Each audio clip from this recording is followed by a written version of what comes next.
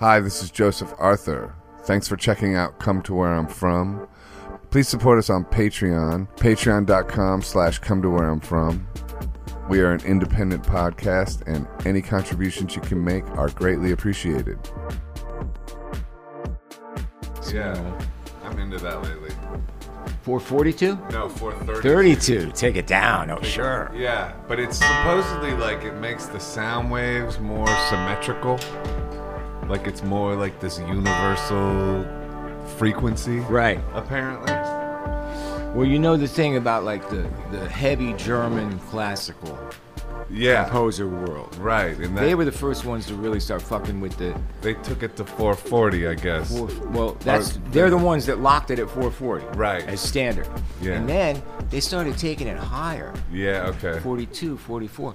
And the singers started to go nuts. Right. Hey, this is hard enough to sing already. Yeah. I can't. 444. You out of your mind? Yeah, you're out of your mind. You know? Huh. I wonder what got them doing that. Well, because the sound. It was like the strings nicer or something. And the fiddles really cut. I see. You know? Yeah. When you're too much. I'll tell you a funny story. You know Bill Monroe. Who? Bill Monroe, the bluegrass mandolin player, kind of like the father of bluegrass music, okay. Right? Yeah. So he...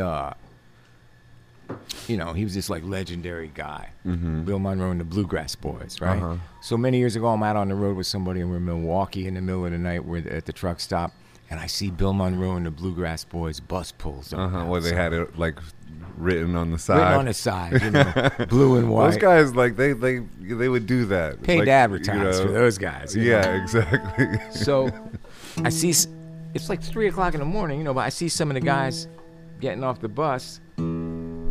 So I go down and I start talking to them, and they were telling me that the way they would tune up before a show, all acoustic instruments, mandolin, banjo, double bass, guitar, maybe double bass. And you play that too, don't you? You play. I play different things with strings. Right. Try. Yeah. I don't think I would rent myself out as a big bass player, but yeah. Electric bass I do work with. Anyway, the guys are telling me that the way they would tune on any given night was Bill would come in, he'd tune his mandolin to his ear. And start playing and go, tune up, and they'd have to tune. And sometimes it would be real high. Right. Really high. The guys that sang high harmony were like, that's so hard already. Yeah. And now he's got us, a step and a half up. Yeah. A is B now. Uh-huh. Or B and a half. Yeah. And it was funny. I think that chaos in the tuning world makes for better soulful music. It can be very cool. All that bendy stuff and like if it's too perfect. Oh yeah, some of the greatest records ever. Yeah, like the when you Dylan really listen things, to it. like tuning, so many of them. Like the bass mistakes that get left in they become your favorite thing. Like you start waiting for it. Oh wait, here comes the bass mistake. The bass doesn't follow the chord here. You know what? You know what I mean? Like Subterranean Homesick Blues, right? The Dylan song. Jonathan in the basement, mixing up the medicine. Yeah. I'm on the pavement. There's a tremendous bass mistake in there. Because the verses, it's a blues basically, but the verses are odd. Right. Some of them got extra lines. Right, and he was probably improvising to a degree. Maybe. I mean, at least the band didn't know when he was. Band didn't know when he was going to go. Right. And there's also on Like a Rolling Stone, the big famous giant single. There's a serious bass clam on that. Yeah, for real. But it was a great take, and they left it in. Yeah, I just love that they left it in because they could have fixed it probably. Even then, maybe not. I don't know. In those days, it was like, maybe. Or just because of overdubs. I mean, it went to a multi-track. It wasn't live to half-inch or some shit, right? I mean, not by then. It was at least 4 tracks. It was at least, yeah. But it was everybody playing in a room. Right. So the bleeding, the bass sound was on there. Bass sound was on the drum track. That's interesting. Yeah. So even if they tried to fix it, the would have still been there. Would have been weird. Yeah. So they just left it. They just left it. Because I only, like freak musicians hear it, but regular people don't hear it. They hear the feel. Yeah. No, regular I'm people. Go listen to it. Yeah. Or just when you hear it, then you think, okay, that's how it's supposed to be. Yeah. And it becomes how you it's get supposed used to to it. be. It becomes iconic. It becomes iconic. Yeah. It's weird. But so, like, because how long did you tour with Dylan? Well, steady, like almost without going home for 2 years, from 88 up into end of 90, and then 2 more years of in and out, off and on stuff. And the last thing I did with them was that they did this big show at Madison Square Garden, the 30th anniversary on Columbia Records. Okay. And pretty much everybody, like from Johnny Cash to Chrissie Hynde, was on that show. Right. You know, so that was real interesting. That particular one. Yeah. 'Cause I was a musical director. On it, and I figured that I'd get to put together a great band. You know, because we got this corporate budget. Right, we got the Columbia budget, right? So we can hire everybody that we need and pay them correctly. Yeah, you know, and we did. We put together a really good band. But then Jeff Kramer, the manager, handed me a sheet of paper with everybody who was going to be on the show, their names and their phone numbers. This is before like texting and stuff. This is 92, right? So these are landlines. Most people weren't doing it. It's little landlines. And it's like, call these people up and see what song they want to do. Oh, God. What Bob song do they want to do? So I figure, oh, no, I'm going to have to be the referee on a war of 9 guys that want to do like a Rolling Stone. You know, fortunately, that didn't happen. Right. Everybody was great about it. They picked different songs. Most people picked obscure songs. You know, Tom Petty, Neil Young, Roger McGuinn, all these people. A lot of them I had met already, you know, from being around. But Johnny Cash, right? I'd never met. I got to call up Johnny Cash. Wow, that's scary. That is scary, right? Yeah. So I got myself all brave, you know. What'd you do? I called. Take a shot of booze or something like that? How do you prepare? It was a mind thing. Run around the block 3 times? Yeah, it was a mind. I ran around the West Village for a while. Yeah. Came back to the phone. 20 push-ups. I call, and this woman answers the phone. I explain who I am. And she, oh, yeah, we knew you were going to call. Now, let me see what John's doing. It was June, his wife, June Carter. Equally legendary. You were I almost had a heart attack when I heard her voice because I knew who it was right away. Right. Anyway. And they were waiting for you, just like a family member. They knew it was gonna. They knew I was gonna call. Yeah. But like I said, everybody on that show was great. George Harrison, Eric Clapton. They were all Lou Reed. Wow. They were all of them. Well, if Eric can't come to the rehearsal at 1 o'clock, he can have my slot. Yeah, and I'll come at 10 in the George Harrison. I'll come at 10 in the morning if you want. Wow. Whatever you want, just let me know. That's wild. It was great. I think because it was Bob, the respect. Yeah. You know. Yeah. If it'd been me and you, they'd have been, no, I'm coming at 2. Right. That's that. You're lucky I'm coming. You're lucky I'm even coming. Right. Exactly. They wouldn't pick up the phone. They'd have a publicist to do it. They would come. They would just come begrudgingly. I mean, a lot of them I did talk to their manager or whatever, you know, but everybody was great. What do you think about you has kept becoming this like musical director figure in these major pop culture situations? I think that the years that I was on the TV show on Saturday Night Live, right? Yeah, you have quite a presence on that show. Well, there's still nothing stronger than television. Yeah. In the United States, and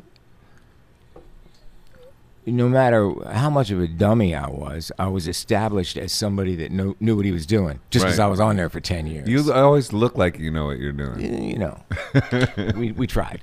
We had a good time, and again, an incredible band.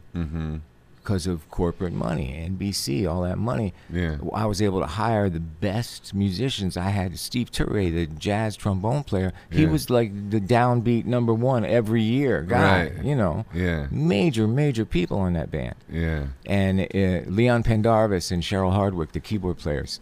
Phenomenal musicians, you know. You couldn't just hire these people. Enough money and it was great. That was really fun. So yeah, I think people got used to seeing me as a band leader, right? Because of that, and that led to the position with Bob, ultimately. Somewhere in there, because it was at the same time I did Bob while I was doing the show. A lot of which is phenomenal. A lot of airplanes.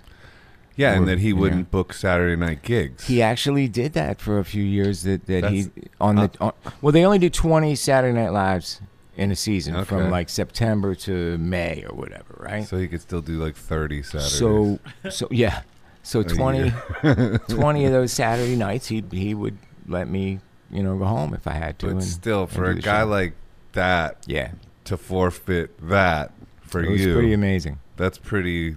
That must have I was honored to play with Bob. I really was. I learned a lot. He back then in those days it was cassettes. But he'd give me cassettes, or he'd on the bus he'd play me listen to this now. Listen to this guy. What'd you learn from him? A lot of like traditional songs. American traditional stuff, Civil War songs. He has a library in his head of Civil War songs.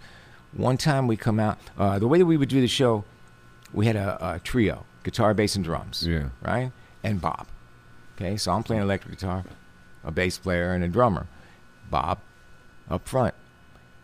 We would start the show like that, do half hour, 45 minutes, and then just me and Bob would come out with acoustic guitars. Mm-hmm. And he would play whatever he wanted. And I would just follow him. Most of that show was just following Bob, How hard is that to do? I don't know how you I always love that seat of the pants. You love thing. it? Yeah, I do. That's why you're good at it. I don't know if I'm good at it, but I do love it, And I was a big Bob fan from when his first record came out. I got his first record, when I was like 11 or something. I got that record, and I loved it, you know. In fact, there's a funny story. The way I got the gig with him, there was a guy named Elliot Roberts. His manager. His manager at the time. Now, Elliot managed Neil Young and Joni Mitchell. Elliot passed away just recently. Last year. Yeah, rest in peace. But he managed them. And Elliot had managed me for a minute. Okay. In about 1980 or something. So I get a call one day at the Saturday Night Live office, and it's Elliot. And he says, "Hey, man, what are you doing tomorrow night?" It was a Wednesday night. He said, "What are you doing tomorrow night?" I said, "Nothing, I'm around." He goes, "Can you get a bass player and a drummer and be at Montana Studios," which is up on, I don't know if it's still there, but it was up on 10th Avenue. He said, "Can you be at Montana at 10 o'clock?" 10th and what? Like 56th, maybe, okay. Something like that. Up upstairs. There. Isn't that Avatar? Is it? It might have changed, but it was called Montana. I see, Montana. And it was kind of like a high-priced rehearsal place. Like if you couldn't afford SIR, you could go to you could pay more and go to Montana. Right. If you wanted to kind of up it, and very private. Right. Very cool place. Yeah. The Eagles would rehearse there and shit. Right. So when ABBA rolled through town. Hey, ABBA didn't need to rehearse. Come on. That's true. They just were. They had it on lock. You're right. Were. They just like a flower. I heard they might play again. Really? Yeah. That's funny. Do something. Benny and Bjorn and the rest of the gang. Anyway, so he says, "Can you be there at 10 o'clock with a bass player and a drummer? Bob is in town and he wants to play." And I'm like, "Well, yeah, I think I could get a couple guys for that, for Bob Dylan." So 10 p.m.? Be there at 10 p.m. Okay. So, I love that it starts at 10 p.m. Yeah. So I show up with my guys. And T-Bone Wolk, who was my great friend who had played with me with Daryl Hall and John Oates and was also on the Saturday Night Live band, and Chris Parker, the drummer on the Saturday Night Live band. Great musicians, really nice guys. And we show up, 9:45, man. We are standing on the stage, tuned up, ready to go. Yeah.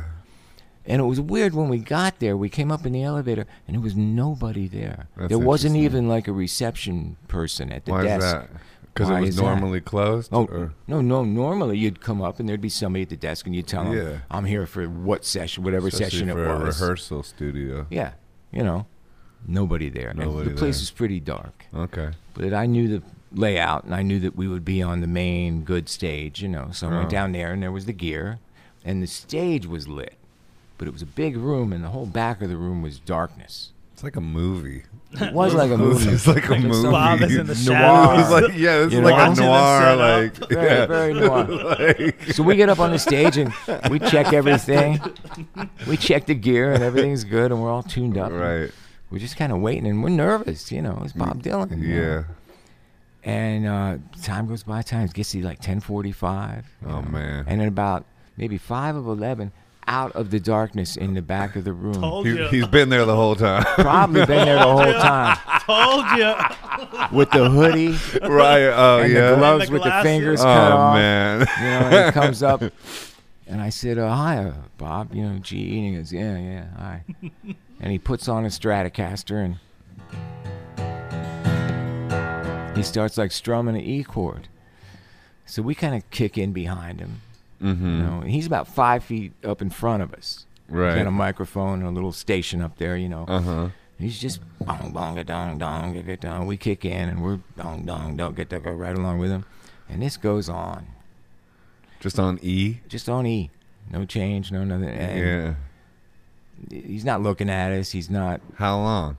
A while. Like 10 minutes? 10 minutes. Yeah. Which can be, as you know. No, that's an eternity to That's a drone on long an time E-chord on with an Bob E-chord, Dylan. man. After you With anybody. With anybody, but especially him, I gotta No imagine. groove, no particular, nothing changed. It was just. Okay, so finally he just stops. Oh, that's so funny, dude. And then he sort of did, I don't even remember what he did, but he did one of his songs, you know, in a very offhand kind of way, you know, sort of disinterested. Lackluster. Very yeah. Not. And I thought, oh, God, this is weird. Okay. But he wanted to play, so here we are. Yeah. Then, after a couple of those, then he turns around and he walks over. Me and T-Bone are standing right next to each other. And he goes, hey, do you guys know Pretty Peggy-O? Uh-huh. And me and T-Bone knew Pretty Peggy-O. So we both, like twins, we go, sure. And he goes, how do you know that song? well, I know a lot of that traditional American stuff. That's you know. amazing. I love those songs. You know. Anyway, we go, sure. And he goes, you do? And he gets animated for the first time. You know, you do. So he turns around and he starts doing Pretty Peggy-O. And we kick in and we really did know it. Right. You know? Okay, and then after that, he starts playing now, song after song, just one after another. We're following him, and it started to vibe. He started vibing, and his energy really came way up, you know. Mm-hmm. Okay, so at some point, he thanked us, and he disappeared into the back of the blackness in the room, you know. To the dark shadows. And that was it, and we packed up and left. And how long was it? It was a few hours. Like 3 hours? Yeah, something? without stopping. That's I mean, like song after song after song after song, 40, 50 songs. That's easy. crazy. Yeah. He knows more songs than I know. A lot of songs. I know probably a couple thousand songs that you would recognize. I would just sit here and play like Motown, R&B stuff, you know, hits from the World War I up to now, you know, standards. Yeah. He knows way more.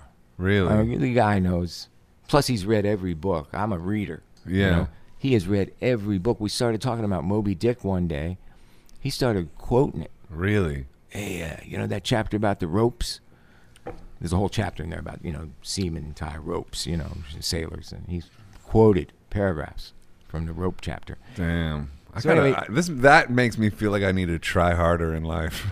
Right? When you say that. Oh, man. Like, I need to try harder. Well, he's obviously got a big brain. You know? Yeah. He's got a serious intellect. He does. Yeah, that's true. So anyway, we left, and I remember in the cab going back to where T-Bone was parked, we were like, wow, that was so cool. We got to play with Bob Dylan, you know, great. So then next day or 2 days later, I'm in the office, phone, it's Elliot Roberts again.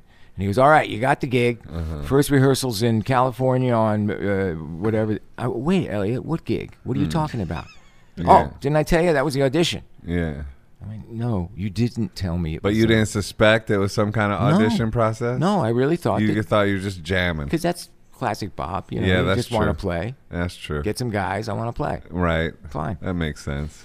So we got the gig. So eventually, now Bob never told me this, but I got this from like Elliot. Were you already doing Saturday Night Live? Yes, I was in. We were in the middle of so Saturday you were Night already Live. This is in there. 1988. Oh, okay.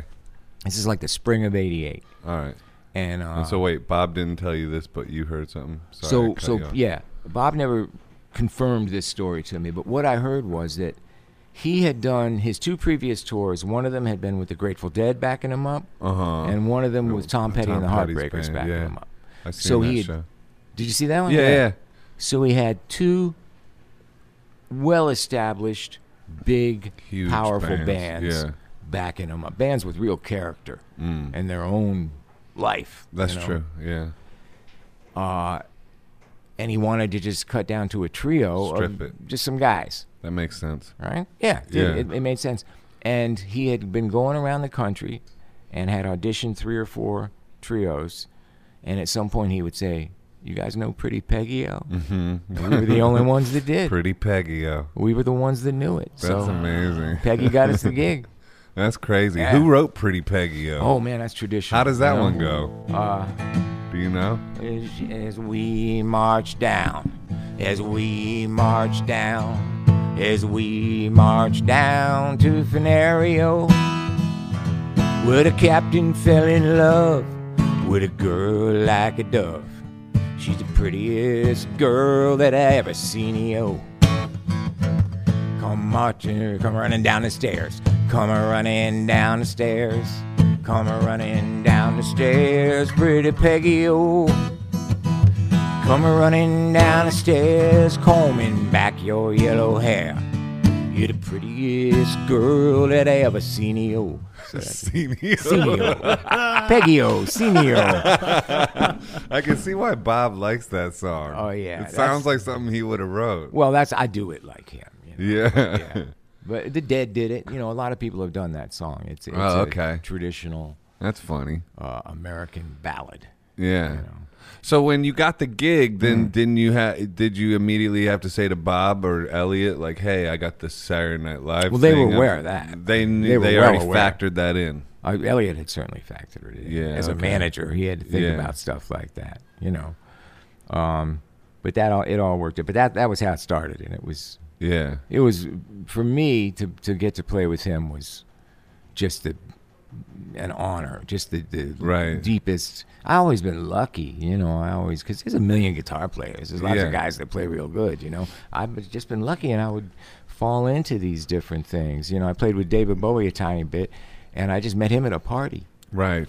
And he liked your crew cut. He did. Yeah. Do you know that story? I know that story, yeah. Tell it? Yeah. He because this is when everybody was a long hair, and G told the guy to make his head look like he just got out of the Marines. Exactly. I would go to the barber and say, make it look like I'm in the Marines, you know, and they would just shave it off, you know. And this was when this was in the 70s, you know, when Boston was coming out, and the guys had the dews, you know.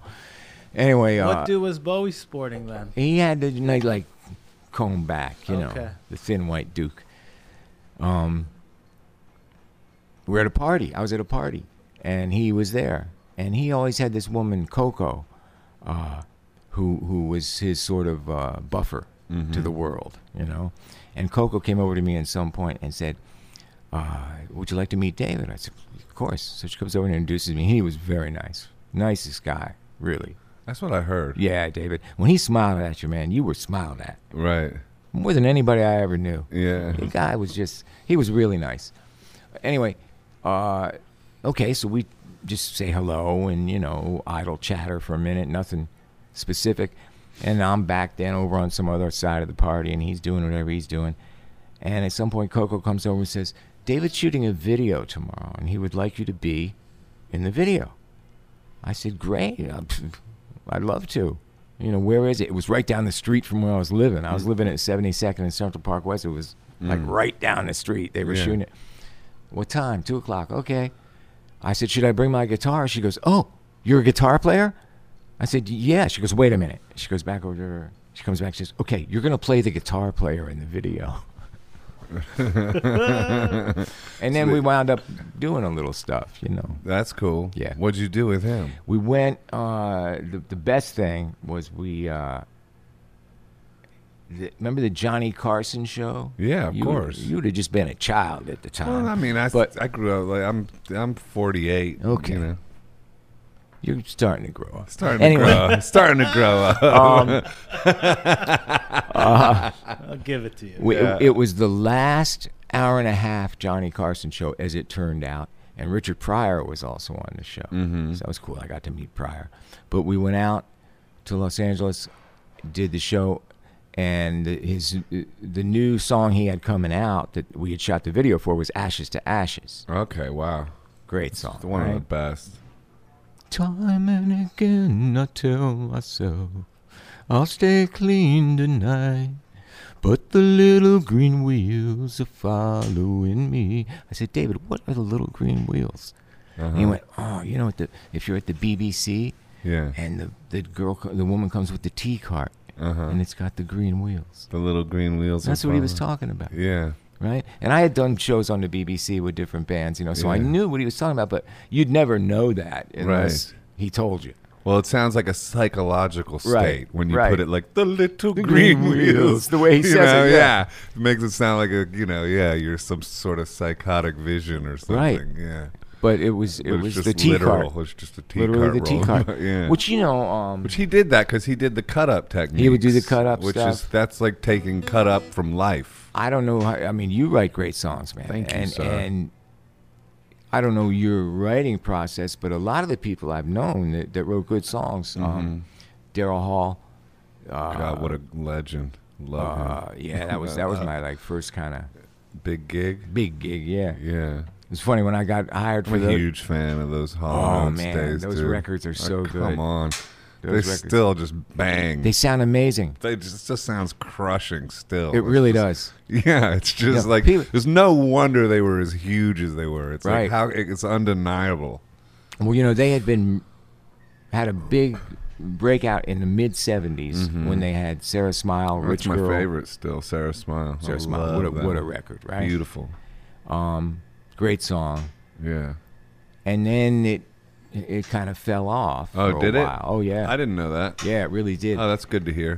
They did because you know it Showbiz. inspires you to like keep swinging, keep swinging. Even Hall & Oates fell off for a second because when they hired me, which I think was at the tail end of '78. Just when it was about to go nuclear. Right. Well, they hired me, and I got $200 a week when we first went on the road. $100 to play the guitar, and $100 to drive one of the station wagons. That's wild. And we were playing. That's wild. We were playing bars, and we were playing joints. Right. You know, but pretty quick, they recorded. You know, we got in the studio and recorded and got some records out, and things started popping pretty good, and it went from the station wagons to Learjets and limos. And stayed there, you know. Yeah. So I was with them from '79 to '85. That's a good long run in the music nice, business. Man. We had a great time. Yeah. All over the world. Some of those records like Man Eater. Yeah. Remember that song Man Eater? Oh, fuck that yeah. record Dude, was so big all over the world. Yeah. I used to roller skate to Man Eater. Dude, I used to go to the roller rink and fuck with Man Eater. Were you on the albums too? Yeah. Oh yeah. No. We what we would do once things really got rolling. At that time, the way they toured, it took 9 months to do the world. I'm putting the air quotes around the world. It took 9 months to do a world tour. We would do the United States, of course, Canada, Europe, Japan. They were huge in Japan. Daryl and John, just huge. We would do Japan and Australia, New Zealand. Right. Come back, maybe take a month off, and then go into Electric Lady. Okay. And do a record. Is that where you cut those records? That's where we cut most of the stuff that I did with them. That's awesome. Yeah. I didn't know that. Yeah, most of the stuff. And it was kind of the dawn of the digital recording world. Is that right? Yeah. 80s? Early 80s. Really? Early 80s. I think that the first CD was released in 81, right? Oh, right. That's true. I think the first digital recording, Ry Cooder and Springsteen did the first two, or some of the first three digital recordings. We actually did a session from Electric Lady with Stevie Wonder. He was in Tokyo, I think. So it was the first time, because of digital, that we could link up and do something at the same time. Oh, interesting. Yeah. And we had Daryl and John bought one of the first, if not the first, Synclavier, which was a Synclavier. Is that yeah? However you say it. We used to call it Synclavier, but Synclavier. Yeah, I've always heard it called Synclavier or whatever. And that was that crazy sampler. It was a sampler. It was the first. Cost like $50,000, right? $50,000. I think it was more. Like $100,000. Yeah, there was like 4 of them. Big money. Peter Gabriel had one. Yep. And I think Daryl and John. yeah, no, it's Daryl like and John that. got like the first or the second one, and not only did you get the instrument, it was a keyboard thing, it was a synthesizer, but it would work off samples. You could record into now it. You can get one at the App Store for 99 right? cents. You probably can. One that with more function. Right. But not only did you get the instrument, a guy. Yeah, you needed a guy. You got a guy. You got a teacher. Yeah, because it was so fucking complicated. The guy came on the road with us. There's a Synclavier guy. Dude's name, his name was Wells. Right. He came from the factory with this thing. In the box. I guess in the box. No, you pump him up. He comes. He comes. Like, you pump him up. That comes with an air pump. Do you have to pay for his food on the road? Nah. He's self-sustaining. Self-sustaining. Just like you throw plug some him into the You plug him Synclavier. in. Yeah. But yeah, it was so expensive that you got a guy with it.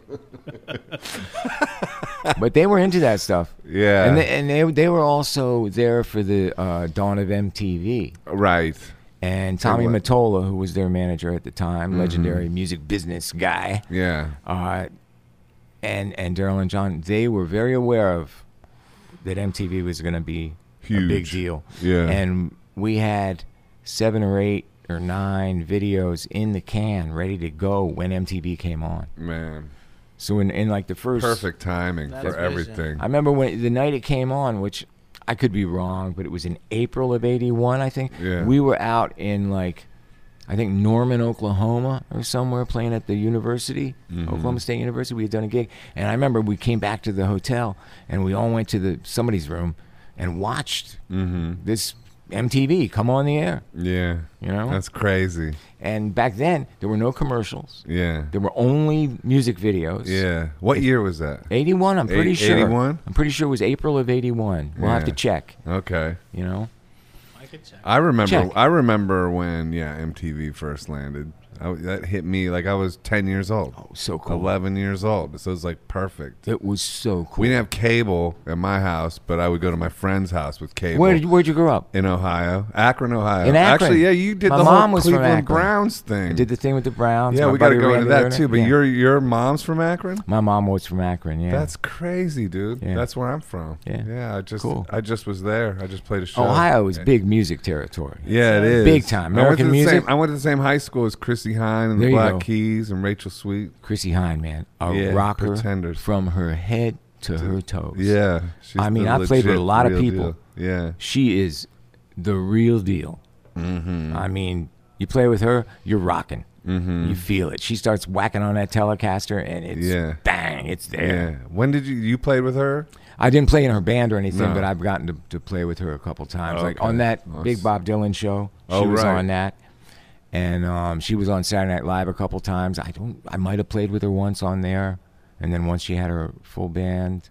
I don't remember, but I know I played with her a couple times, and it's inspiring. She's just one of those people. She puts on the guitar and hits it, and you go, "Yeah, okay, I'm in. I got it." Yeah. Just for fact checking. Great song. Yeah, what is it? MTV's midnight at August 1st, 1981. There you go. Okay, so it was August. Nice. August 1st, yeah. And Man. we were in Norman, Oklahoma. I do remember that. What was the first Hall & Oates video? That came on. Ooh, I don't remember right now. I'll look that up. Which one? Yeah. What was the first Hall & Yeah, Oates look it video up. played on MTV? But my friend Greg Dooley, I don't know if you're familiar with the Afghan Wigs. Sure. Yeah. Sure. But we're big Hall & Oates fans, and we're one time nerding out on Hall & Oates records and talking about the fact that almost all of them have fade outs. yes. Isn't that Well, that's funny? 'cause that's they classic. just keep going forever. Long fade outs. They just long fade outs. They were It's so like- into that, and we would sit in the studio, and go, "No, man, make it longer." Right here. When Mickey, the drummer, when Mickey does that little thing, Yeah. then we go out. Oh, right. That's where you can't hear it anymore. Yeah. But remember the song? They all fade out. Yeah. It's- Out of Touch. oh Remember yeah, that song? dude. Oh wait a minute, am I doing the wrong key?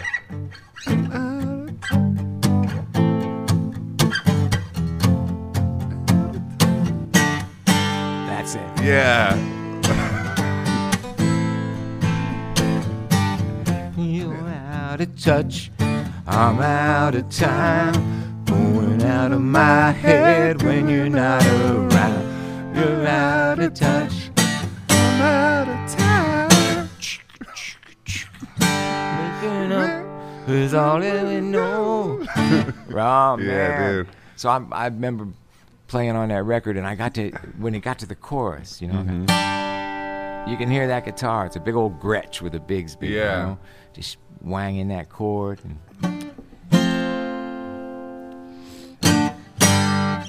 Great songs. Great thrilling times, man. It was. How'd you get hooked up with them? They're Pennsylvania guys. I'm a Pennsylvania guy. Oh, okay. But they were in the studio in the summer of, I guess it's the summer of 79. Yeah, it's summer 79. They're in the studio, and they were having trouble with guitar players. Mm-hmm.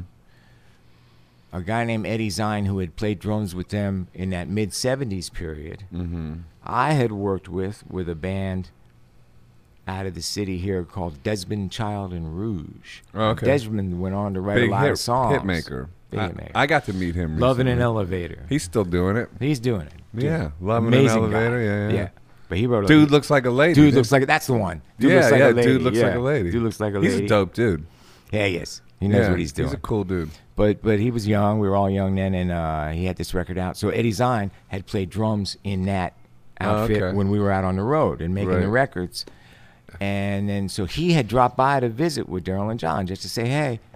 And they were really having a problem with this guitar player that night. And Eddie said, well, I know a guy that plays, you know, that you might like. And he's from Pennsylvania, like you guys. And so they were like, okay, send him around, you know. Mm-hmm. So I came and I met him, and Daryl at the time had an apartment in the West Village, and he said, well, come over to my place tomorrow afternoon, and we'll play. Bring your guitar, and we'll play. Like an audition. Yeah. He said, I got a piano there, and we'll play.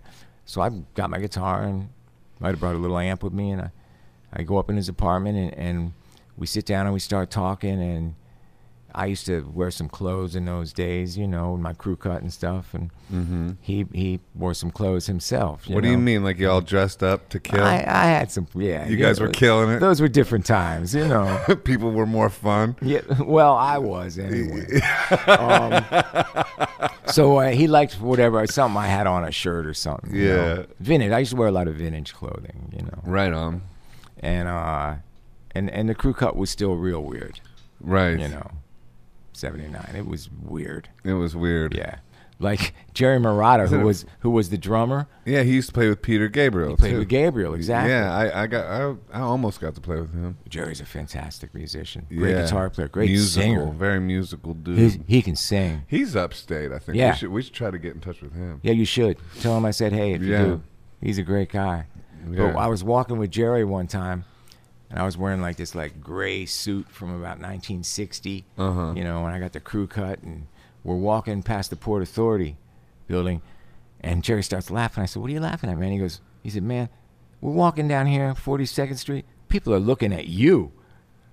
You know, like I was so weird looking to people back then. You just had the light, dude. I don't know. I don't know if it was the light. I had something going. You were wild. You're a wild character. But anyway, I went up in Daryl's apartment that day, and we started talking about clothes, and then we talked about Pennsylvania a little bit and music, because him and John both loved all the old, you know, the Motown and the that stuff. Like, I don't know if you know these records.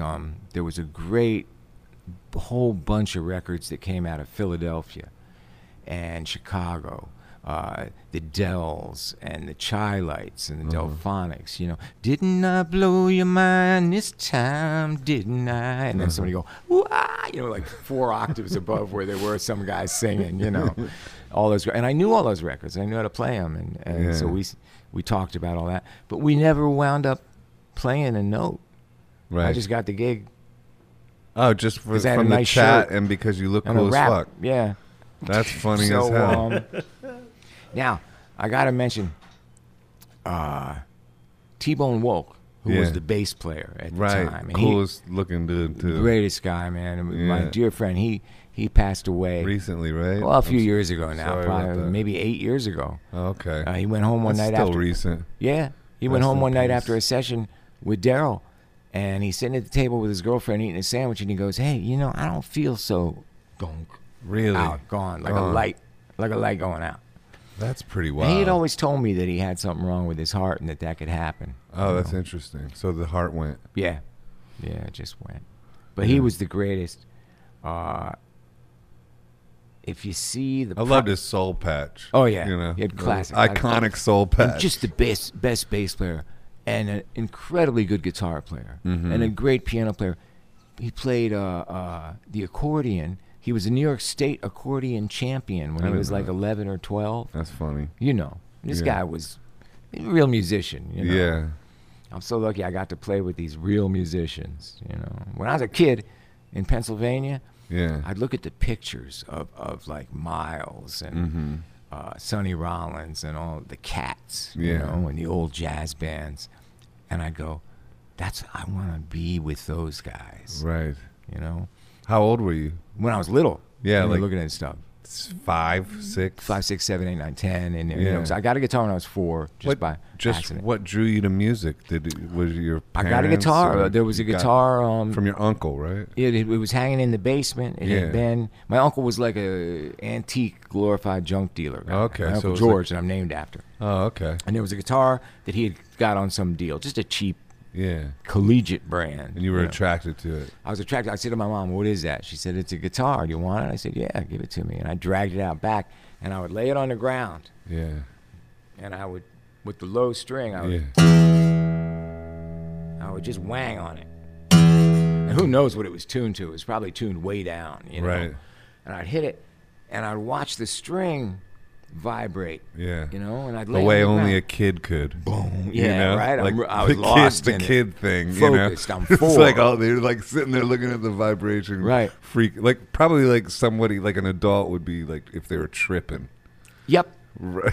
Because kids are tripping. Because kids are tripping. Absolutely. Yeah. I think you trip until you're about 7. Yeah, and then you wake up. Then you wake up. Yeah. But anyway, I'm laying then there. it's the whole rest of your life trying to get back there. Yeah. But anyway. I'm watching that string vibrate. And at some point, I realized that the vibration made the sound. Oh, okay. My little brain Connected that.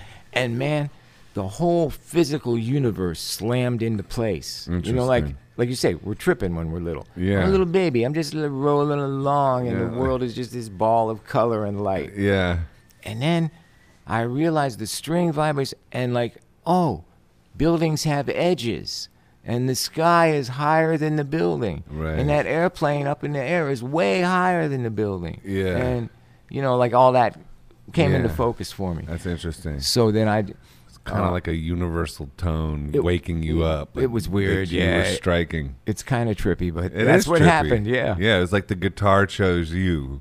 Maybe. It did. Yeah. So then I just, at some point I learned how to, you know, tune it and get strings and stuff. I would get the little book, you know, the Mel Bay book. And when I was 7, I actually then knew how to play some chords. Already.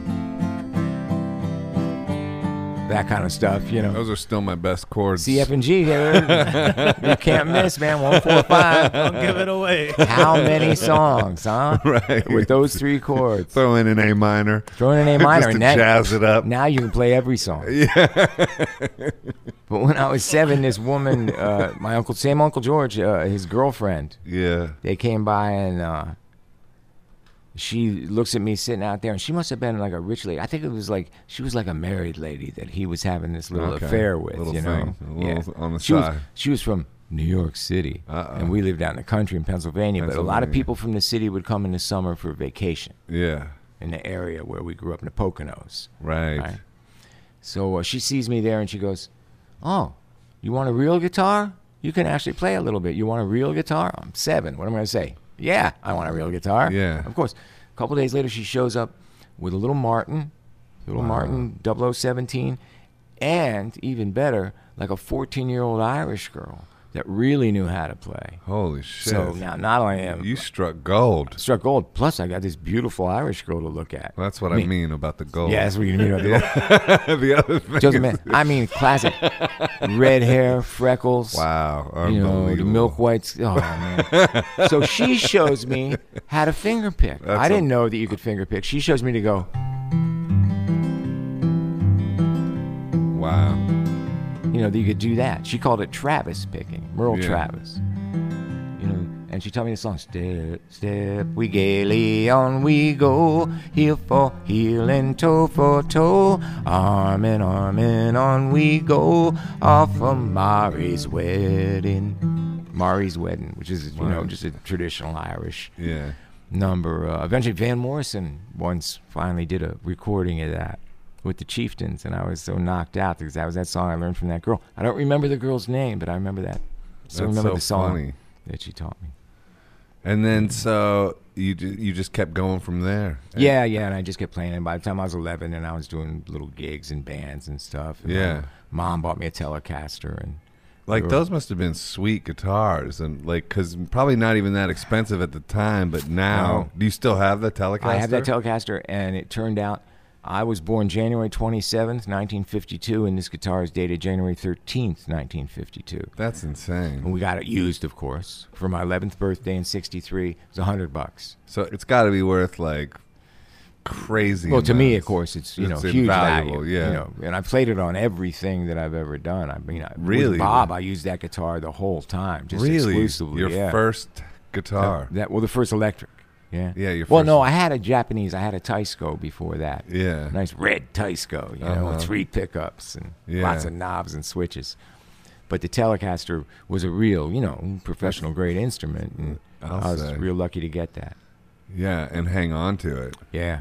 I know, man. A lot of other ones. Trials and tribulations of this life. Yes, and there were some trials and tribulations. They do come, but I always kept that one. I knew I had to keep that. Yeah. So what sent you from Pennsylvania to New York? Is that what the trajectory was? Well, it should have been a straight shot. It should have been, because by the time I was 15, I had found one other young guitar player guy. There were no guitar players when I was little. When I was like 10, 11 and stuff, there were no guitar Yeah, can you imagine now, like, if you can go on your phone and learn from every professional that it's almost too many options now. Professional. When I need to learn a song now, like if I'm doing some gig and they want to do some Beatles song or something, you know, I go on YouTube and there's a 15-year-old Czechoslovakian girl who is playing it better than I'll ever play. Right. Like, and she knows all the ins and outs. Handstand with her feet. Right. I know. And she'll say, now, when it gets to the third verse, that D minor chord, it's only 3 beats in the third verse. It's 4 beats in every other verse. No, I know. She's got it I'm down. the same way, dude. Yep. That's where I learn from like 13-year-olds that are better than I'll incredible. ever be. But I love that. Yeah. I love that stuff. But back then, it was. So anyway, by the time I was 15, which was 67, I had met this other young guitar player. He was a couple years older than me, who lived like 2 towns over, Minnesink Hills, the big town. Yeah, buddy. And we started coming into town to the city and going to the Fillmore East and seeing shows. I still have some. See Hendrix and all that shit. I didn't see Hendrix. But was that blowing your mind when he came out? Because you were like just right at the perfect age for that. That summer of '67. Yeah. Like, in the spring, Sgt. Pepper comes out. Right. And in like July or August, Hendrix comes out. Are you experienced? Yeah. I remember the first time we heard Purple Haze. What? Right. What?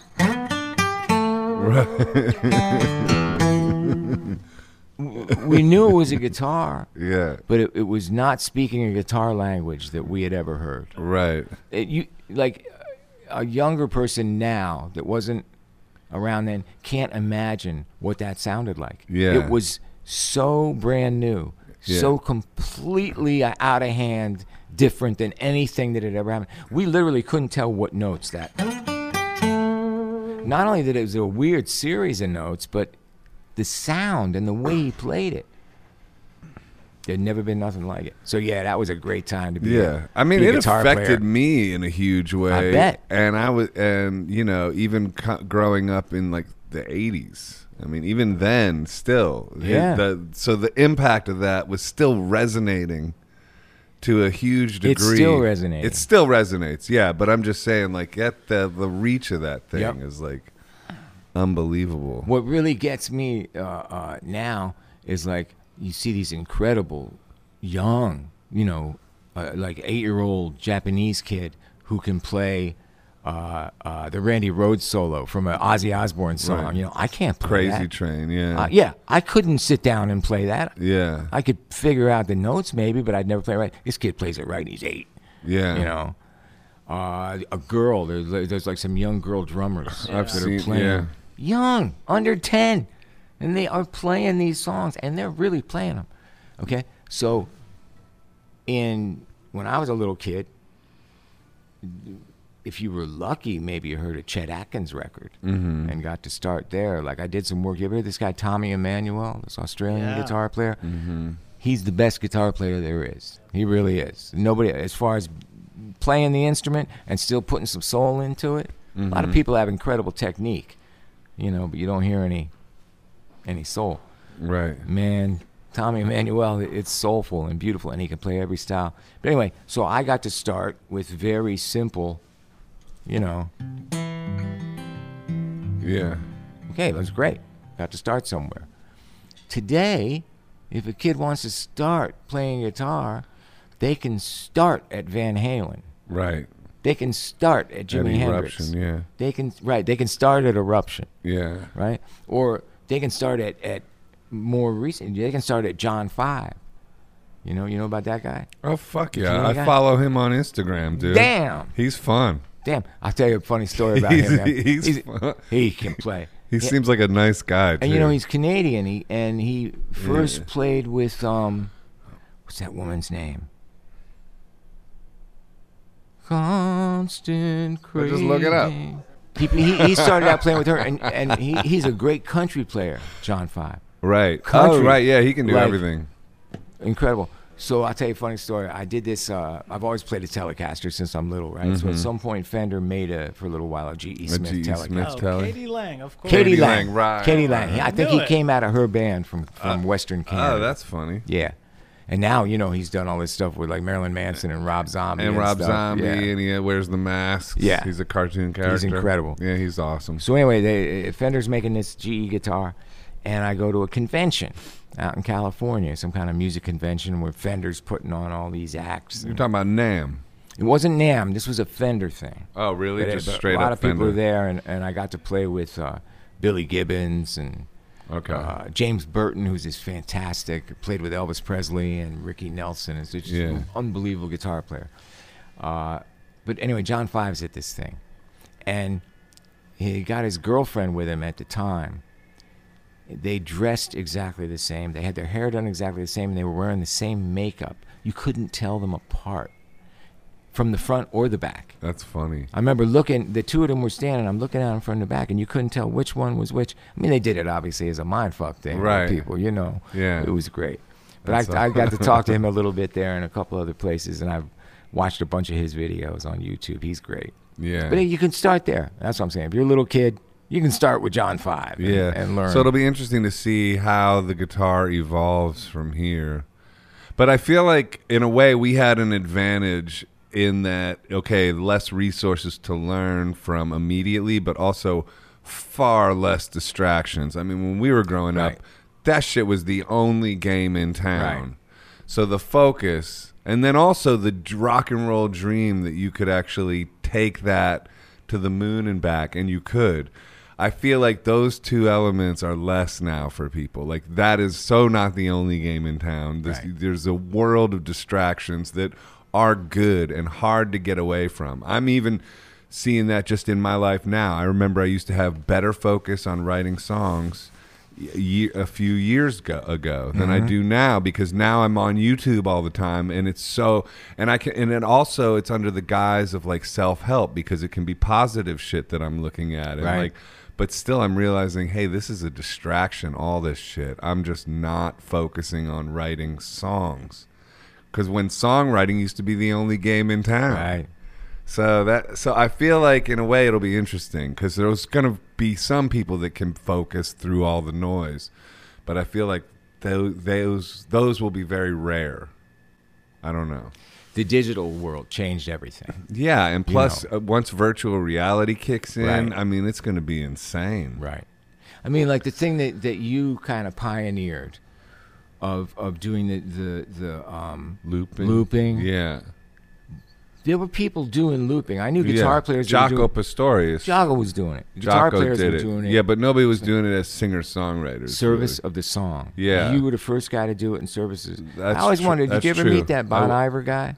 Who? Oh, Boniver? Is that how he says it? Oh, Boniver? I don't know. I never met him. Just- Okay, because he must have had your records. Oh, thank you. I mean, no doubt. Listen to his records are wonderful. Yeah. You know, I'm a fan. But definitely. Yeah, You know, I yeah. respect him a lot. But you did it well before. Thank you. And you pioneered that thing of using that lush Yeah. sound that looping can create, that Uh-huh. lush otherworldly kind of sound, which is created digitally, Yeah. right? But in service of good songs. In service of the song first. And that was a very cool thing. Like Yeah. I listen now to like Billie Eilish Uh-huh. and FKA Twigs. Have Yeah. you heard that record, that Magdalene record? I haven't heard that Listen yet. to this record, man. I'm going to check it out. The way that they put those songs together, and it's completely digital. Right. You know, I don't know if there's a guitar on it, Right. but it's amazing. You know, they're using this stuff, technology, that word. They're using the stuff and doing something with it. Yeah. You know, both Billie Eilish and her brother, whatever his name Phineas. is. Yeah. They recorded all the stuff in his bedroom. Uh-huh. On a Right. laptop, probably. Yeah. Yeah. You don't even need a studio anymore. A No, couple you good really- mics and you a don't. laptop, and you're running. That's pretty much it. That's great. Yeah, and that is great. Yeah. It is weird. It's weird. It's like, I don't know. I'm getting into this thing where I'm trying to refocus myself more again, you know, and I'm getting there. But I have to be very disciplined in order to do that, you know, like I got to do yoga. I got to go. I did yoga and went on a run today before this. Really? You know? Yeah. Yeah, just to get, I got to go hard, lean hard into positivity, or I'll go hard the other way. You know what I I hear mean? that. You know what I mean? Like, I got to try. I got to angle my ship towards the light. And I got to try. Hey, man, what does it say in Stairway to Heaven? There are two paths you can go by. Yeah. That's what they were talking about, I Yeah. think. Yeah. Did That you was ever it. get to play with Jimmy Page? I never got to play with him. He never showed up at Saturday Night Live or No, anything? no. What is in your pocket there? Oh, man, these are these little Cigars? cheap-ass cigars, yeah. Can I smoke one? Yeah. I We'll don't probably know get you arrested could if we smoke them down in here, there, but yeah. I mean, There's nobody here. Are there? it's a How many do you cigar, have? cigar. Oh, I got a few. Don't worry about that. Do you have a light? Make sure I do. I wouldn't carry these around without. Let's both smoke one. So these are from Scranton, Pennsylvania. These are amazing. From the home of fine tobacco. Let me see a light. From the Avanti Cigar Company. And the Avanti Cigar Company makes this exact same cigar in well, they used to do, now I think they're down to 2 boxes, but they just used to do it in 3 different boxes, right? There were the Perotti in this kind of red and green box, the DeNobili, which I smoke here. I love the DeNobili. Right. Look at that. Look at that package, right? That looks from the 50s. That looks- Right? Yeah. And the other one was a Toscanello. Different boxes, exact same cigar in each box, but the Package different. The story that was told to me was that if you were from Rome, you had to smoke the Perotti. If you were from Naples, you had to smoke the DeNobili, and if you were from Tuscany, you had to smoke the Toscanello. I love rules like that. Right? I just love shit Scranton, people man, make Scranton. up. Scranton, Pennsylvania. Yeah. Yeah, the nicotine still has a major hole. pool on this guy. But I don't smoke the regular cigarettes at least. No, regular cigarettes are terrible for you. Nah, I don't do that. Now, light it like light the cigar. Don't draw it so much. You know what I mean? Because you don't want to get it too dark at the beginning. There you go. Got it? You got it. You're not supposed to inhale, but I always do. You can inhale these. Don't you inhale? You a man if you can inhale these. I tell you what. You don't inhale? No, I don't inhale them. Back when I was playing with Daryl and John, there were I can't help but inhale it. people started, like the big cigar thing started. Like it was Yeah. cool starting to smoke cigars. Because I never smoked. I never smoked cigarettes or nothing, And we were in Thailand, in Bangkok. And the promoter took us out to lunch in this. Thailand grew up a series of villages, got bigger and bigger, kind of circular, like concentric rings, and they joined, and that's how Bangkok got formed. There's all these different villages, right? So as you go to these different neighborhoods that grew out of these villages, there's a different vibe. There's different foods and different things. Yeah. So this guy took us out to lunch in his place. We have this great lunch outside, you know, tropical, wonderful smells and incredible food and stuff. After dinner, after the lunch, he comes with these Cuban cigars. Here, you know, have a cigar. And I'm like, I don't smoke. And then the guys go, well, try one, man. You know, so okay, so I tried it, and I liked it. So after that, I started smoking cigars. When I was a little kid, there was a tiny little 2-block area of my hometown, Stroudsburg, Pennsylvania, the Italian section. There were there was an Italian market there, Matteo Dave. There was a little pool hall. Guy used to sit out in front and play the mandolin and eat pistachio nuts, you know. And there was an old man that they called Papa Noons that would walk around, and he would smoke, well, actually he would just chew on these little cigars. And I'd see him walking down the street with the cigar shaking up and down, you know.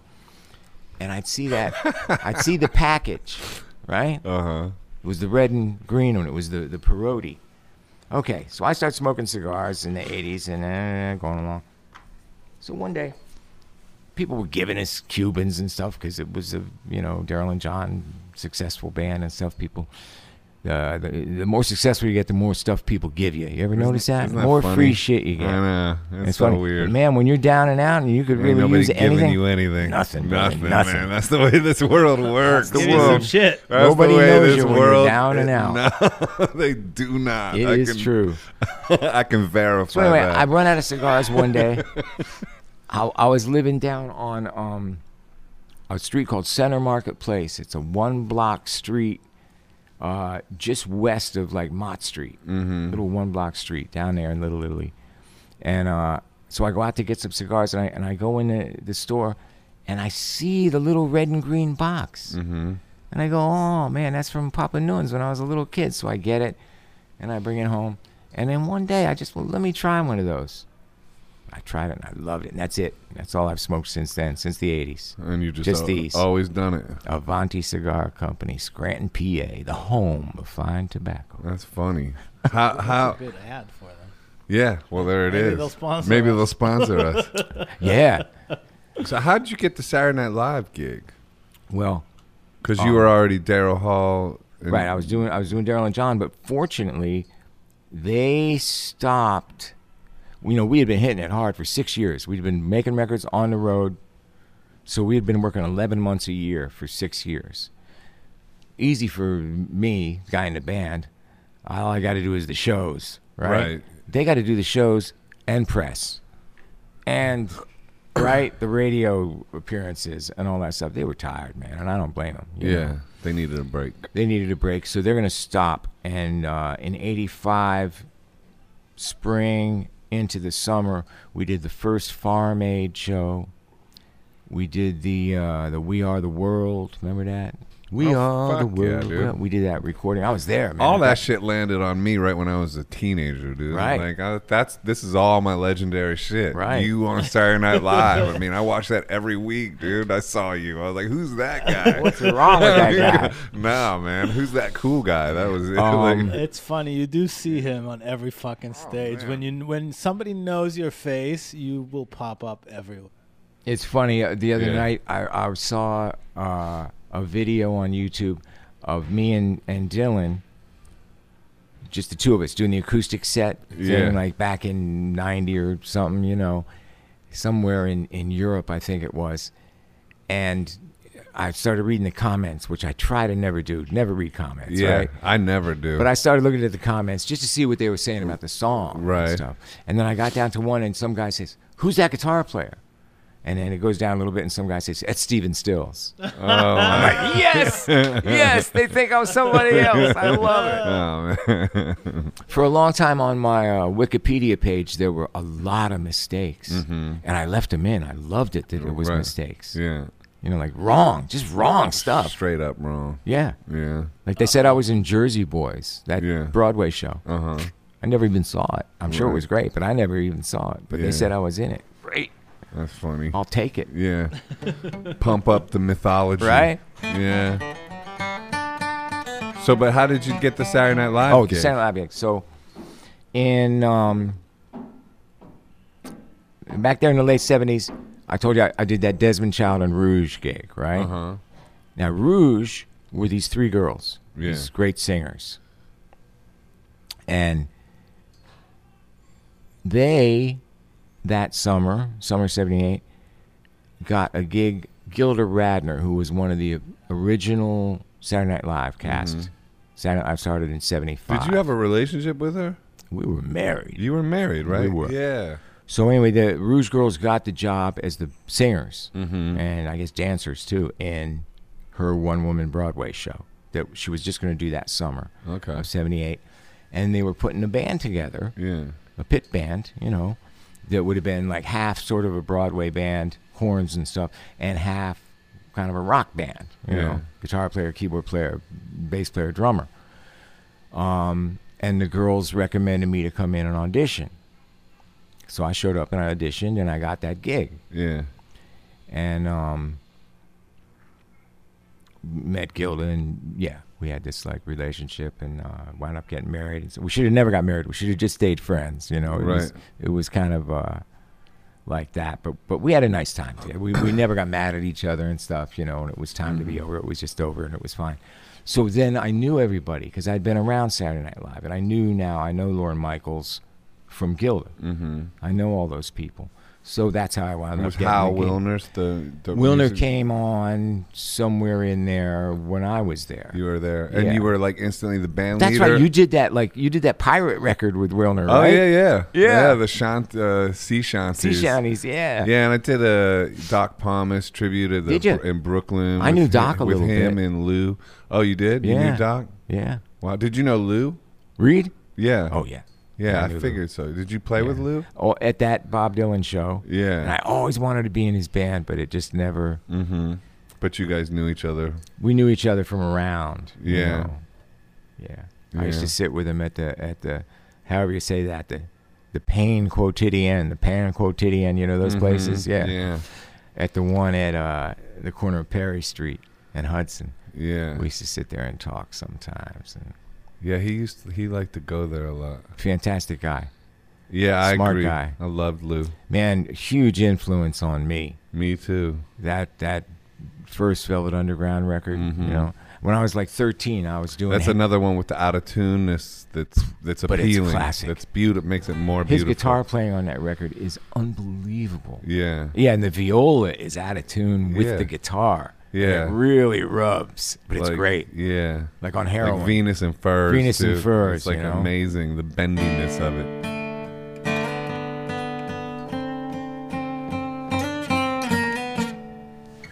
Great stuff. That's it. Yeah. Shiny, shiny, shiny boots of leather. Whiplash girl child in the dark. What a song. They don't write them like that anymore, man. No, but there's like a novel called Venus and Yes. Furs, right? Yes. And he was just approaching it like a novelist, you know. Yeah, he was very much. Remember that one song he did, The Gift? Mm-hmm. That was, it was a short story. Yeah, it's a short story. Yeah. Yeah. He was just very literary. Very literary He got guy. music, rock and roll writing out of the ghetto of love songs, Yeah, basically. man. Yeah, he came out of that kind of Doc Pomus tradition of songwriting, Yeah. you know? Yeah, Brill Building Were type. you at Doc Pomus's funeral? No, I in was St. not at Anne's? Doc's funeral. Oh, okay. I was not at Doc's funeral. Were you? No, Jimmy Vivino, we had him Right. on, and he told the story where Lou came up at that funeral Yeah. and complained about something, and then Sounds right. yeah. So Doc wouldn't want to hear the oompa oompa oompa or whatever it was. I live in Amagansett, you know, out on Long Island, and Lou and Laurie Anderson had a house there, you know. Right. And I'd see Lou out there sometimes, so Yeah. that was very different. Yeah. Seeing him there, you know, In fact, I saw him like, believe it or not, in a kayak one day. You don't think about Lou Reed in a kayak. He invited me up there a couple times, and I never went. And it's one of the biggest regrets of my life that I didn't go. It was like too busy or some shit, or like, you know. But you take people for granted, even when they're Lou Reed. You know, you just do in life. Yeah. You know, you think people are going to be there forever, or you think it's hard to get your head around the fact that this is all just passing us by. Man, it's just a dream. It is. It is. It's just a dream. Yep. And living in the moment. My daughter's been doing all this research for school about Vincent van Gogh, and she just actually wrote a little book about him. So we've traveled around in the past few years. We went to Amsterdam, Bruges, London. We just did a trip to London and Paris. We went to Ghent, this town in Belgium, to see. I've been there. See some. You been to Ghent? Yeah, I've been. I mean, touring Europe. You know, Belgium, it's a big one. Belgium's great. Yeah, I love Brussels Belgium. and all that. I really like Antwerp. Antwerp. My favorite European city. Mm-hmm. That's an amazing city. Yeah. Cafe life. They got it big time.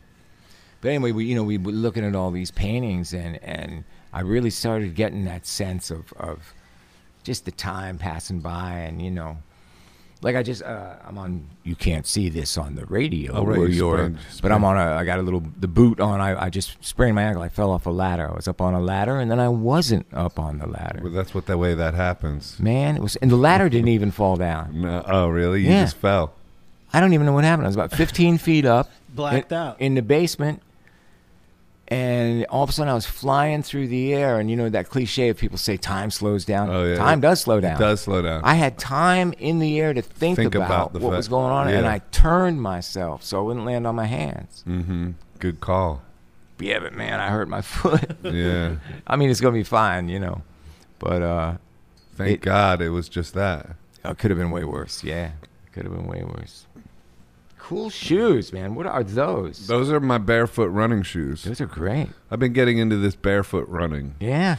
Well, the concept is like your feet are incredible technology. Right. And the running shoes, like the padded ones, basically take out your feet. And so you end up heel striking more and delivering shock to your knees and your hips more.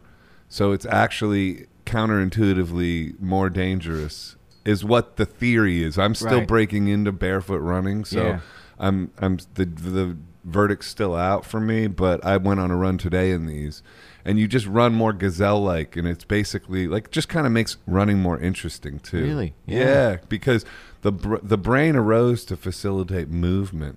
That's what some biologist told me. Kind of makes sense. And because only organisms that move have brains, like plants and stuff don't have brains. They don't need a brain because they don't have to move. Yeah. They don't have to move. So there's an organism in the sea that even does have a brain in the early part of its life when it's moving, and then it attaches to a certain rock or something, and that's where it's going to be forever. And it digests it digests its whole nervous system. It digests its brain, basically. It gets rid of the brain once it doesn't need to move anymore. So when you think of it like, okay, the whole purpose of your brain is to facilitate movement, you get your best ideas when you're running, or when you're in yoga, or when you're, even guitar playing. It's all movement. I get ideas when I'm walking. I like to walk far. Yeah, you go on long New York walks. And you think of stuff. You think it's like inspirations pop in. That's great. Yeah. Like when he told me that, it blew my mind. I was like, it made sense because I was getting into boxing and all these things. And there's still this part of you that goes, oh, you're kind of like, like if you're into exercise, there's something like, oh, that's like kind of superficial, or you know what I mean? Mm-hmm. Anti-intellectual, or like but it's not. But it's the opposite. All. It's the opposite. Not at all. Yeah. I was thinking about like the barefoot running, the great African runners, right? There's Jamaican guys. That book of the Mexican tribe. Guys. They start out running barefoot. Oh yeah, the Mexicans. Did you see that little? Born to Run is the name of the book. Did you see the thing on Netflix about the woman who's the champion down there in what's it? What do they call that? Down below Mexico, the Gulf. No, the part going down to South America, the land. Anyway, this woman is like the champ runner. She runs 64 miles. Yeah. Barefoot. She does it barefoot? Barefoot, man. She's always run barefoot. Yeah, it's you would think it would be more prone to injury, but the idea is that it's not. It's not. You have to build it up. You have to build up these different muscles. But also just in yoga with balancing, once I started walking around and running around in these kind of shoes, all my balancing postures was better because my feet, like all these little tiny muscles start developing, and then you can kind of like, I don't know. It's kind of fun. They'd be great for stage too. I like real, flat, real. I wore these. I did 2 shows at City Vineyard January 1st and 2nd this year, and I wore these. And they were great for the pedals and for because I also have a stomp board, so it kind of like makes that kind of a little bit more sensitive. Right. You know, like you can feel everything. Have you ever carried a band, or you always do the one man thing? You have? No, I have. Okay. I have. Yeah, and I got a band going with Peter Buck called Arthur Buck. Really? Yeah, and that's like a rock and roll outfit. Oh, that's great. Tell him I said hi. I will. I know him from Saturday Night Live. You know. Did they? Oh, when they came on? They were on several times, yeah. Yeah. Great guy. So, do you got any good Saturday Night Live stories? I'm sure I do. But wait, while I'm thinking of it, I got to ask you something. Okay. In your song, Run Away Tonight to the Shores of Freedom. Oh, Honey in the Moon. Honey in the Moon. To the Shores of Freedom. Yeah, where no one lives. It is where no one lives. Yeah. That's the right lyric. Yeah. That's so great, man. Thank you. That's so well, you're a real optimist, aren't you? Yeah. Freedom where no one lives. Yeah, I get it. All right, anyway. Well, you gotta mix the light and the dark. You do the light and the dark. You know, it can't be two all paths you can go by. Yeah. Exactly. But yeah. I appreciate you knowing my work, man. I'm very. How could you not? I'm very honored. I try to pay attention to the good stuff. Yeah, I appreciate. No, Taylor. That. When your very first record came out, my wife Taylor heard that record, and she got it, the CD, and she's like, "Listen to this. Listen to these songs, and the sound." Right. You know, like I said, you were the first guy to do that. Yeah. Songs with that, and it's great. It's great. I watched a video of you the other night. Where you do it, you do the thing. You've got a kind of like a acoustic little Telecaster with paint on it and stuff, and you the build Acoustasonic. The Fender Acoustasonic. You build up the thing. You show it on the video. What we shot at Coney Island, baby. Sounds like it. What's the song? Black and White. Might be the video that you saw. Yeah, we filmed. We filmed like stuff. 5 songs, so it could be any one of those. It's really cool because it shows you building up the thing. And then you start singing it. And the reverbs, you always were great with reverbs. Thanks, man. With your vocals, the backing vocals. Yeah. And those backing vocals that you do that are kind of full voice whispers. Yeah. Barely tonally in line with the song, but they are. But it gives it that like ominous thing against maybe a light, very major key. Yeah. Musical thing that's happening, a very major key melody that you're singing, then you put this ominosity in with it, with those backing vocals and the reverbs. I love it. Oh, thanks, Very man. cool way to put records together. Thank you. Were you at all a Chris Whitley fan? Did you know Chris? I got to meet him. I'm a fan, yeah. And my friend Kenny recorded, like, I think his last album up at Old Soul in Catskill. I liked Chris's. I liked Chris. I knew him from Carmine Street, from the guitar shop there, Rick Kelly's place. And a few times I met him in there, and then we would go for walks, and just talk about stuff. Not music, just stuff. Yeah. And he was a deep guy. And his daughter is like a superstar. She's good, man. Yeah, she's real good. Real good. Trixie Whitley, right? Is it? Yeah, she's really good. But the biggest record he had was that Big Sky Country, which of course he said he hated. Oh, did he? That produced version of it. Yeah. Which made it palatable for radio. Right. You still hear it on the radio all the time. I just heard your song the other day. There's a radio station out at the end of Long Island, WPPB. Oh, okay. And they play your stuff all the time. Oh, that's nice. Yeah. Shout out WPPB. Yeah, WPPB. I'm putting together a new record right now. I just made a SoundCloud of 20 songs that I sent to my manager to help me weed through them, and then I'm gonna get onto a writing kick this week. Great. Write a few more. I think it's good to wake up and try to do let me just get a song recorded today. Let me write and record a song today, and get up and get that morning energy onto it. That is good. That is good. You gotta discipline yourself nowadays, man. There's too many distractions. I have a record that will be coming out this year. We got a deal with BMG. Nice. And I've always been looking for a singer. I've been looking for 30 years for the right singer. Yeah. And again, Taylor, my wife, I got to give her all the credit. She found this guy, Leroy Bell. His name is. He's from Seattle. Mm-hmm. And he's been putting out CDs. It's a good name. Yeah, great name. Yeah. Great name. Leroy Bell. And he writes real good songs. And so we've recorded a record of stuff. And stuff you wrote or you wrote together? We wrote some together, and there's one of my songs on there. I wrote a song called Art's Sick. Mm-hmm. It won't get better. Yeah. You want to play it? Yeah, sure. I can play Art's Sick. Okay. It's silly. Very props to Lou Reed, Yeah. You'll hear it. You'll hear it.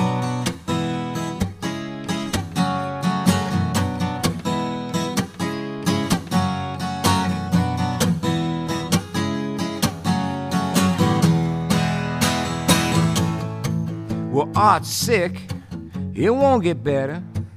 You could hang it on the wall, or you can put it in a plane and fly it all around the world. Yeah, all around the world. Art's sick, it won't recover. A disheartening prognosis saddens every true art lover all around the world. Yeah, all around the world.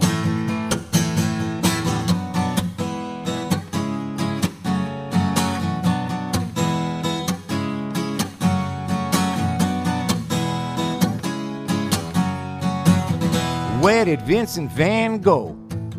I see art in the museum in yellow, green, and blue, but I don't see too much happening after 1962.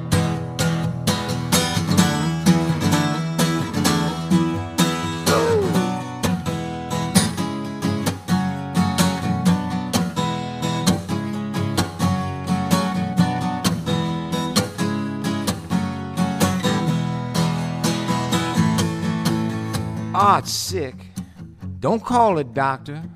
We need an artist to emerge with new ideas to unlock and fly us all around the world. Yeah, all around the world. All around the world. Yeah, all around the world.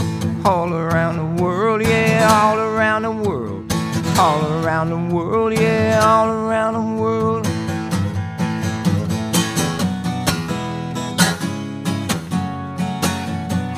And so on. That's great. Thank you, man. I love it. Thank you. I love your voice, too. Thanks. You hear the Lou thing. Oh, yeah. It's got right? some Lou influence, Lou, for sure. Bowie. Yeah. Hey, did you see the David Byrne show that's up on 44th Street? Not yet. Man. Is it killing? It's killing. I was kind of strong-armed into going, because I don't like to go to stuff too much. It's hard for me to be in the audience after being on stage for so much. Yeah. It is astonishingly good. What's that called? I don't know. David Byrne. I'm sure it has some name, but I don't know what it is. On Broadway kind of thing? Yeah, kind of thing. Man, it's so good. He's got a 12-piece. I hesitate to even call it a band. He's got 11 other people performers up there with him. There's no sit-down drummer. Mm-hmm. There's 7 percussionists. Mm-hmm. Then also a bass player. American Utopia. There you go. Okay. And it's so good. I mean, I always really respected David. I used to see Talking Heads there in the late 70s, when, around the time probably that they recorded the first record. They were playing in places, downtown. And I saw them a few times, and it was interesting because that was a sort of a period of not trying to be a virtuoso.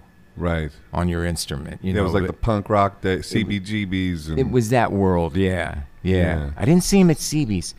I always have in my mind, there was a place right up the street from CB's called Great Gildersleeves. And I always have in my mind that I saw them there. And I don't know if that's right or if I'm like conflating different memories, you know, because there's a lot of, those were different times. But I always admire what he did. But anyway, that show is great. Great stuff. So anyway, we have this record that we've done, me and Leroy Bell.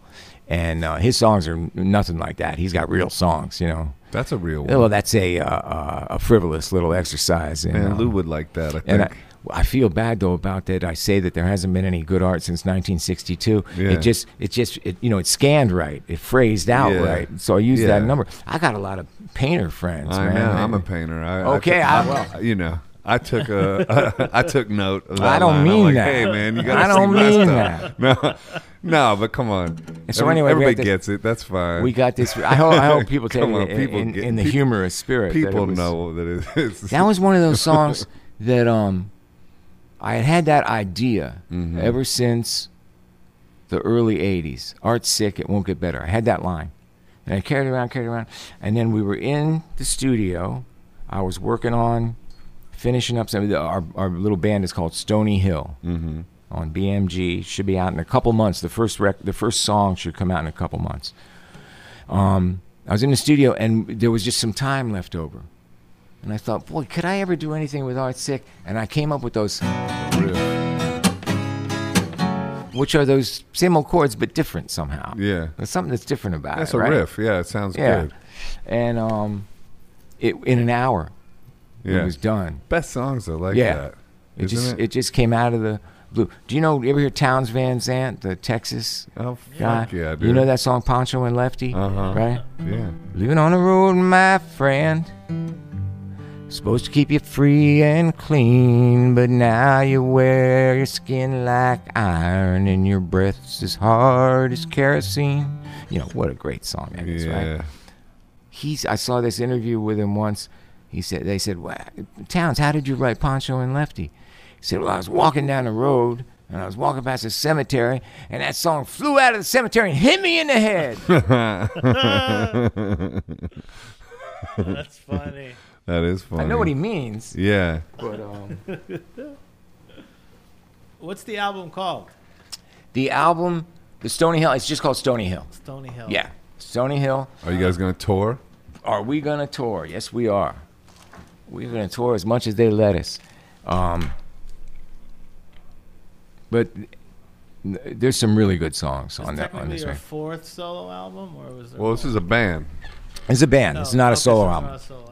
No, I've done 3 solos. Have I? I don't even know. That's I was forced to do all of If your them. Wikipedia page is right, Paul Simon sang backup vocals on your. Paul first Simon album. did sing on one of the songs. I got to be friendly with Paul when I was in that, Lorne Michaels Saturday Night Live people world. Lorne and Paul have been great friends for a long time. What was that like being in that world?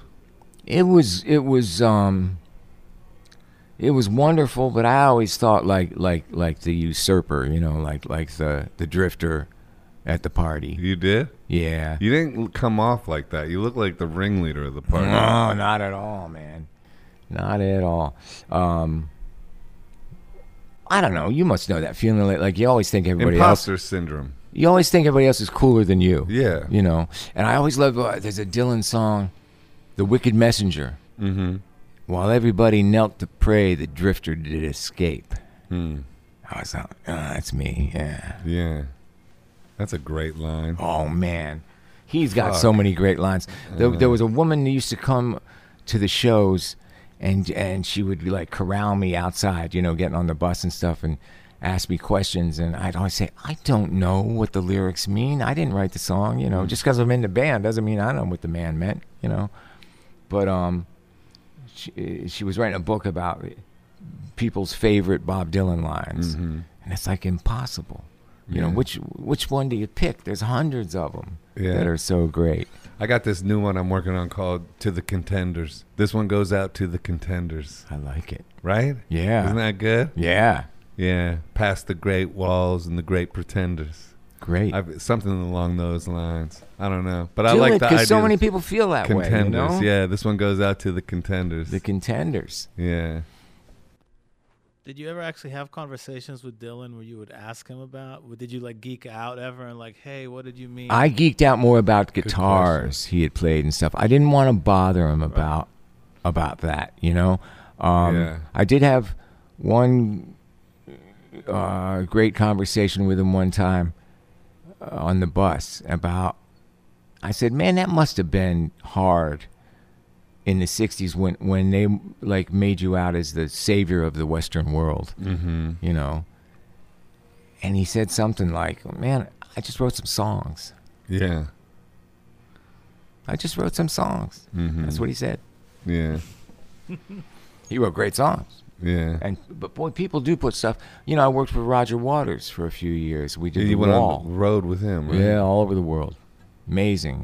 The travel was amazing. Top notch. I thought I had done, you know, big tours before, but the way the English guys do it is next level. Military precision backstage. You know, there was it was huge too. There was I think 177 people on the crew on the road. That's insane. Huge number of buses and semi trucks and stuff because it was a giant production. You know. But the places that we went, you know, we went to Romania and Bulgaria and, you know, the places where you don't always get to go with every band. Yeah. You know? So that was really fun. But were you playing the guitar solos too? No, I was not. A great guitar player named Dave Kilminster was there, and his job was to do the Gilmour stuff. He had it perfect. He did. The tones. It's about that reverb too. It's like that long reverb. It's that long. Several different reverbs decay. at once. Long decays, short decays at the same time. Right. David Gilmour was brilliant at putting that stuff together. What a sound. I got to talk to Gilmour a couple times because he came and sat in, you know, and he said I would just go in and play blues solos. Yeah, they are essentially blues solos. They're essentially blues solos. Like the great solo on Another Brick in the Wall, you know? Yeah. And he said if you listen to that, he said, I'm just playing the blues. Yeah. And he said that when he did it, it was just the bass line. He just played over the bass line. The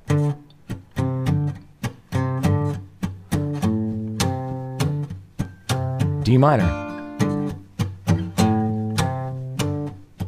Need no hesitation. Yeah. Right? Yeah. He said that's all he had was the bass line. And that later they put the synth chords on it and stuff. There's all these changes.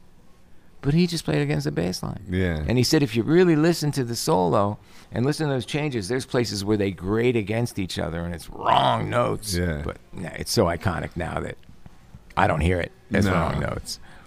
But that's what he told me. But anyway, the thing I was going to say is that Pink Floyd music, Bob's music, I guess Beatles music, you know. Stones. Some of the Stone stuff. Some people get it in their head that they wrote those songs for them. Yeah. There were a few guys that quit their jobs, sold their houses. One guy got divorced and followed the Wall tour all over the world. This last one that you just did. The one that I was on from 2010 to like 2000. I mean, it was big to a lot of people. Yeah, but quit your house. Yeah. I mean, quit your job, sell your house. Quit your wife. Get divorced. That's too big.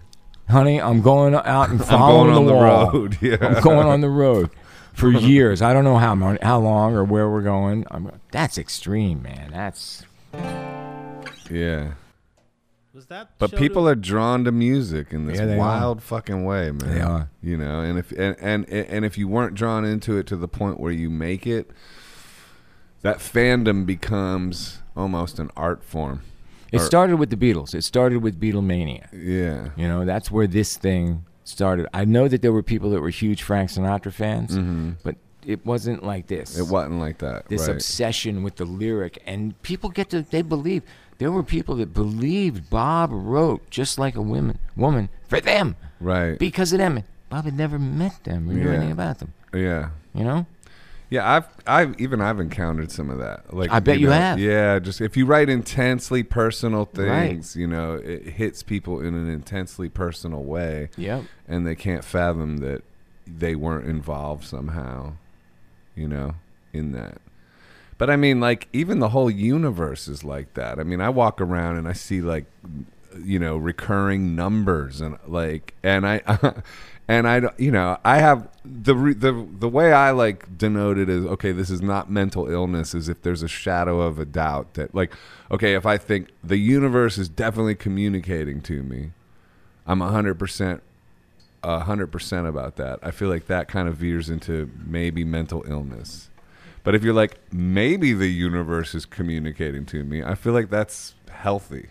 Because I think the universe is communicating to us. And in a myriad of ways, you know? I'm glad you mentioned this. Yeah. My thing is, I call it seeing extra stuff. Right. Okay. I see extra stuff. Yeah, like synchronicities. And a bus goes by with a fucking sign that's exactly answering a question you have in your head at that very moment, that type of thing. Well, right? No, for me it's more like I see extra stuff. Like, what's the extra stuff? Well, like one time I was at the corner of 24th, like by Madison Park, 5th Avenue, 24th Street, and a guy came around the building and flicked his cigarette perfectly over into the garbage can. But when I looked at the guy, he had on like a bowler hat and stuff. He was from about 1890. Mm. He wasn't from 2011 or whatever year it was that this happened. I see stuff like that. I'm crazy. I know that I'm crazy, but I'm not so crazy that I try to interact with the stuff. Oh, okay. Kind of like what you were saying. Yeah. You know the universe is communicating with you. Yeah. But you don't then try to. Yeah, I don't chase the rainbow. Right. Yeah, like right. I'm like, I leave like an element of like, maybe not. Maybe that's just that number again over and over and over again.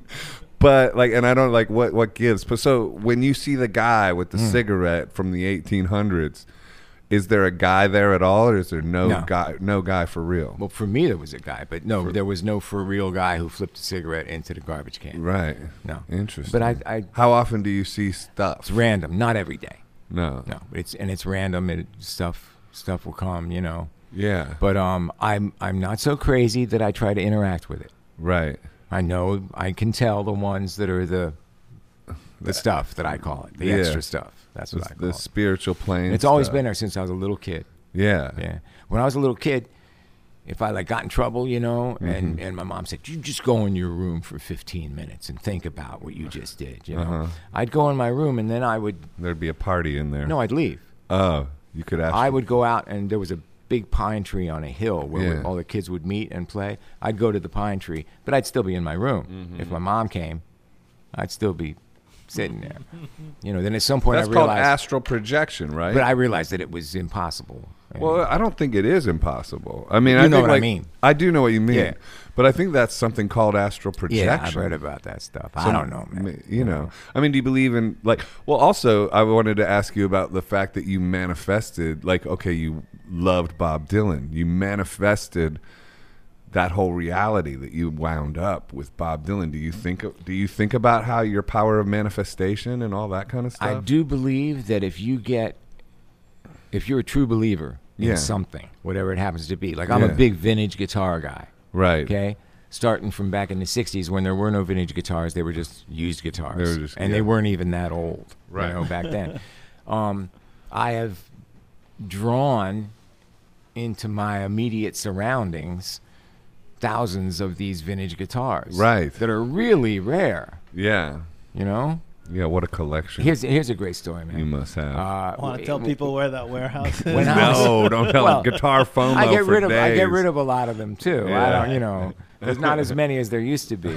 But when I was with Bob in 1989, we were in Louisiana, and dealers used to bring guitars, you know, to try to sell to Bob. And so the guy, and he had this really, really rare Gibson, one of the first Gibson acoustic guitars. It's from 1905. It's 18 inches. It's a great big thing. Very super rare. There's like 3 or 4 of them known, right? They're in the old catalogs, but they just didn't get sold or they didn't make it to the modern times, whatever. only 3 or 4 of them around. So I bought the guitar from the guy. Now, the guitar had been living in Louisiana. The back was separated from the humidity. It needed some work. It was playable, but ratty, not so good. But it was such a cool thing. So I got it. So it's on the bus for a while, and then we finally get back, and I'm here in the city, and I give it to a guy who's going to fix it for me. Mm-hmm. This is probably so I bought the guitar in 89. I probably gave the guy the guitar in 91, 92, something like that. Mm-hmm. A few years go by, and I'm thinking, I better call that dude about where's that that guitar? His phone's not working anymore. Oh, no. So, can't find it here. It's only worth $500,000 or No, something. it's valuable guitar, but right. not crazy. Not crazy, okay. Some of the electrics are crazy. Yeah. Anyway, I give up. Eventually, I think, well, it's just one of those things. It's gone. You're never going to see that one again. Mm-hmm. That's happened before. I've loaned people guitars and never seen the guitar again several times. So, time goes by. In just this past year, 2019, in the spring, Taylor, is that you? Yeah, come on in here and sit down. Hey, Taylor. Hi. Nice to meet you. Nice to meet you, too. How are you? Good. How are you? Taylor Barton, my wife. Taylor Martin? She has Barton. a Barton. microphone. Taylor Barton. There you go. We Joseph got Nice to smoked see one you, of my Joseph. cigars. I'm still Perfect. smoking it. Sorry about that. Is that You're okay? looking good. Thank you. I haven't seen you since Boulder. Oh. I was at the same radio convention with you at Boulder when you blew everybody away with your first album. Oh, okay. I remember that. It's like, I don't know, maybe 20 years I ago. wasn't there that Yeah. year, was I? No. No. Thank you. You were Was that when you amazing. first heard him? Yep. And you brought the CD home? That's where I first heard them, but Yeah. what I thought was so amazing was the DJs, which I myself was terrified to go to that thing Yeah. with 500 DJs. I'd rather jump out a window. Yeah. Were like, oh my God, this guy's so great. And I remember watching you in that the middle stage outside the hotel, and you were so good. And I was like, I came home and I said, I just saw this most amazing guy. Was he playing alone? Yeah, Yeah, you were With the alone. loops. And I think it wasn't Redemption Son, it was something else. Come to where I'm from? Yeah. Yeah, and- the one T-Bone Burnett produced. Yep. and T-Bone I- Burnett produced that? Yeah. Yeah. Yeah. I know T-Bone. You Yeah. did? So I told you, I was like, this guy's unbelievable. Thank you. So I was so excited when Broza said come. Yeah. Yeah, David Broza. Oh, David Broza? Yes, Okay. that's I our buddy. reached out to him. Oh, and asked, cool. Yeah. Oh, that's He's awesome. a friend. He's been on the You know podcast. Broza? Yeah. Yeah, he's I awesome. went to Israel with Broza. I know. Yeah. And Yeah. as you probably know, you guys, in Israel, he's like a combination of Dylan and Springsteen Yeah. and Paul Simon. He's Yeah. huge. When he walks down the street in Tel Aviv, old ladies come out of their house with a plate of cookies. Broza, eat. For real. Yeah. For real, man. It's amazing. He's been Yeah. around the block. Yeah. Yeah, And that's has so that funny. Townsend connection, too. Right? The Got the Towns Van Towns Zandt. connection. We produced that record. We did that G and record. I produced that record. for Oh, him. you did? Which I thought was a really good It's record. an amazing story. What's How he came about that, because he got the lyrics that were in a shoebox, right? and then GE and I produced it. And did, The musical, Taylor did the I did the heavy lifting part. did you write some of the music with him? No, David- Towns wrote all the music. No, Oh, no, no, Towns wrote Towns the wrote the lyrics. words. David Yeah, wrote the oh, music. the music. Oh, right. The David mu- wrote the music. Yeah. For anyone That's- curious, he tells the story on the podcast, whatever episode it is. Yeah. He goes into. The- He told us the whole how it took years Yeah. and crazy Yeah. story. And then Steve Earle came out with Towns Almost record, at the same time. and they were both represented by Danny Goldberg. So it was was interesting. One of those head-to-head things. It was We had kinda Goldberg on the podcast Did ya? too. Love Yeah, him. last week or something Love like him. that. Yeah, He's Great. the best. He's a great dude. Yep, he yeah, is. yeah, yeah. He managed me for a second, Yeah. and then we kind of parted ways, but stayed friends. Yeah. So it's one of those. That's good. It's good when you can stay cool. He's got a good ear, Yeah, he and does. he heard you too. Yeah. So you're a producer as well. I Or am. How did you guys meet? Saturday Night We met Live. at Saturday Night Live. Saturday Night Live. Yeah. And what were you doing on Saturday Night Live? Dancing, singing, and anything they needed. I was basically trying to get my insurance money every weekend Right. for union. Yeah. Health insurance and all Yeah. That that. after health insurance. Yeah, I was not interested in any kind of comedian stuff. I just was basically a theater. Yeah, you were a girl. dancer. I was a dancer and a singer and a writer, but I got on that show because my friend was the producer. So I would go on the weekends and see all the cool music every week, which was really inspiring. And then I met GE. Yeah. The front man of Yep. the organization. And Yeah. then the show went on strike, and he started his tour with Dylan.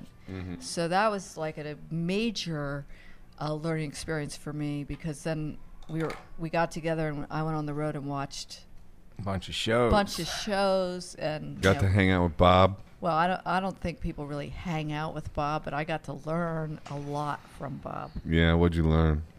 Songwriting. Oh, songwriting. Great songwriting. Yeah. Yeah. I mean, I think he is one of the best writers out there. Yeah.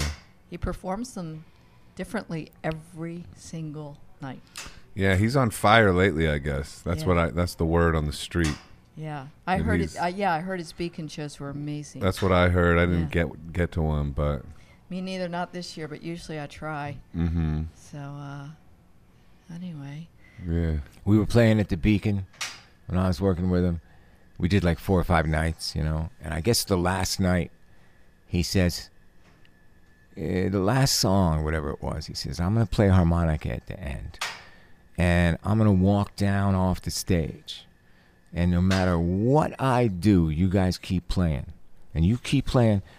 Jeff, the manager, Jeff Kramer, he said, he'll give you the signal from the side of the stage when it's time to stop playing. But you keep playing no matter what I do. You keep playing, right? So he's got a wireless microphone. He never used a wireless microphone. Never. But as we get to the end of the song, he's playing harmonica. He's got the wireless mic. He walks down off the stage, and he's like walking up the side aisle. And all of a sudden, he pushes on one of the doors, and he goes outside onto Broadway. Still And playing. he's still playing. But at some point, you know, it's not picking up anymore. The radio signal's not getting through the walls of the He Beacon. walked too far away. Walked too far away. Well, come to find out, he went out and hailed a cab. Left. And left. He left. And we just kept playing, and then I finally got to say, he must have like called Jeff on his phone, you know, okay, tell him to stop. You know. That's unfucking believable. What an exit. Classic. Like, what the hell? Classic. It's like, Yeah, I man, they loved don't it. make them like that No. anymore. That's some showbiz. That is showbiz right there. Yeah, I heard you talk about Saturday Night Live days where you said there was like the it was like a collegiate sort of atmosphere, like a college atmosphere. That's what it felt like to and me. there was like good, you know, like the troublemakers Yes. and the, you know, the teachers' pets and shit. There were the like good that. kids, and there were the And troublemakers, and definitely. you and Chris Farley were like part of We were in the troublemaker troublemakers. room, definitely. Yeah. Farley was like I knew John Belushi too. Right. You know, I was Yeah. actually like pretty friendly with John. And John, people would say John would do anything Yeah. to get a laugh. Yeah. Farley would do anything. Anything. Anything beyond what I can talk about. Right. But Yeah. man, you'd laugh. Yeah. People would laugh. I never, just tears in your eyes laughing, you know. Yeah. He was but he would go further than anybody. And a lot of those guys will go far. Right. Farley would. Amazing. Yeah. That's cool. Yeah.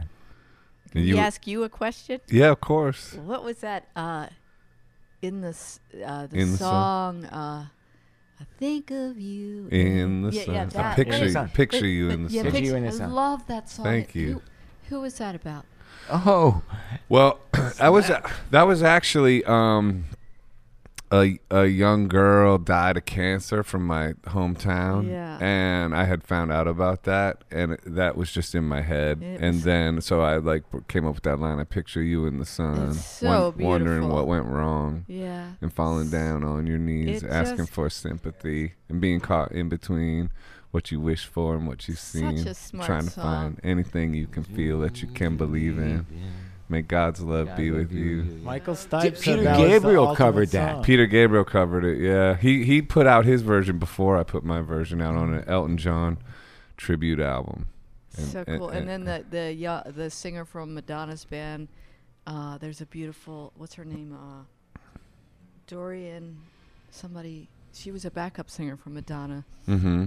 Have you heard that version? No. Oh my God, I got to send it to you. Oh, send me that. That's it, right?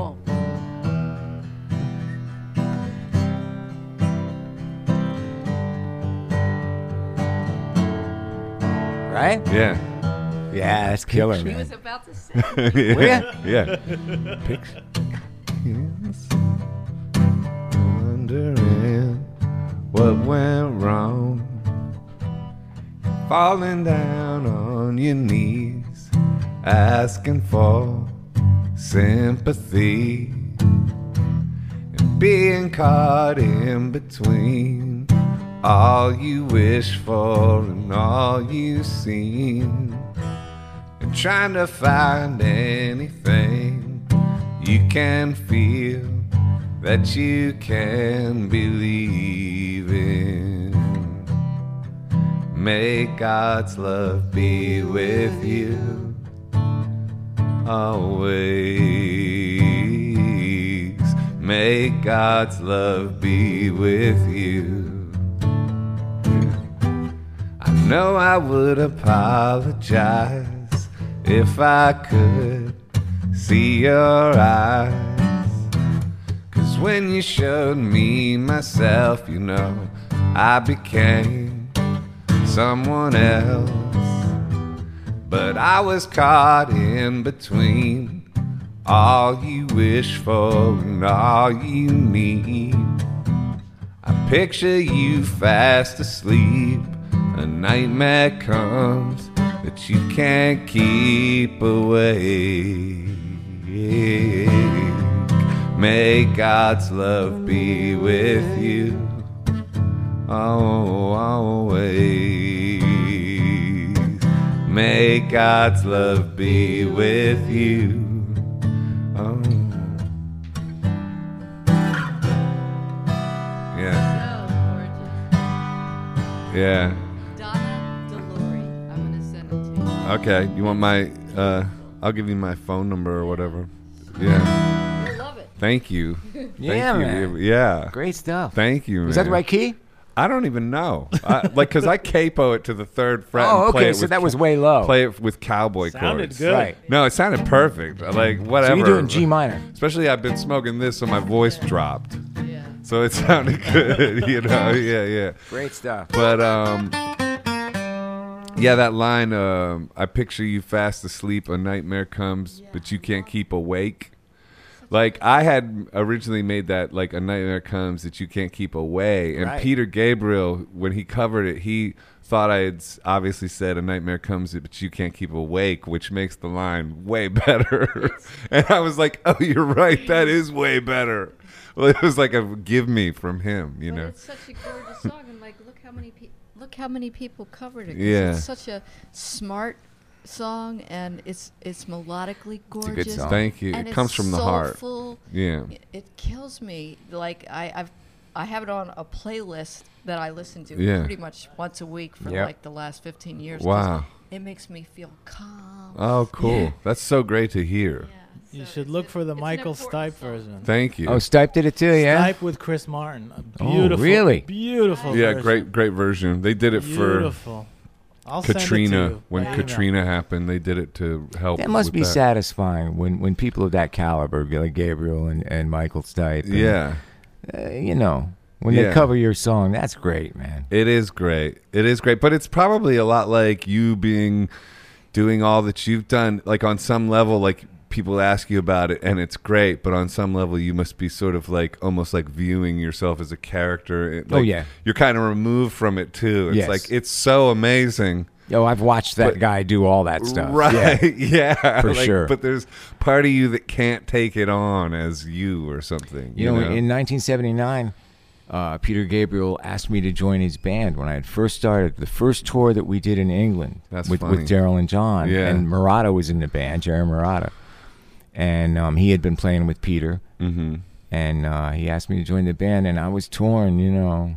But that would have been a whole different life. I would have had to move to England. I would have liked that. Yeah. Let's get out of here. That was years before I even met you, baby. All right, I would have showed up. Yeah. You would have manifested. I would have manifested. Yeah.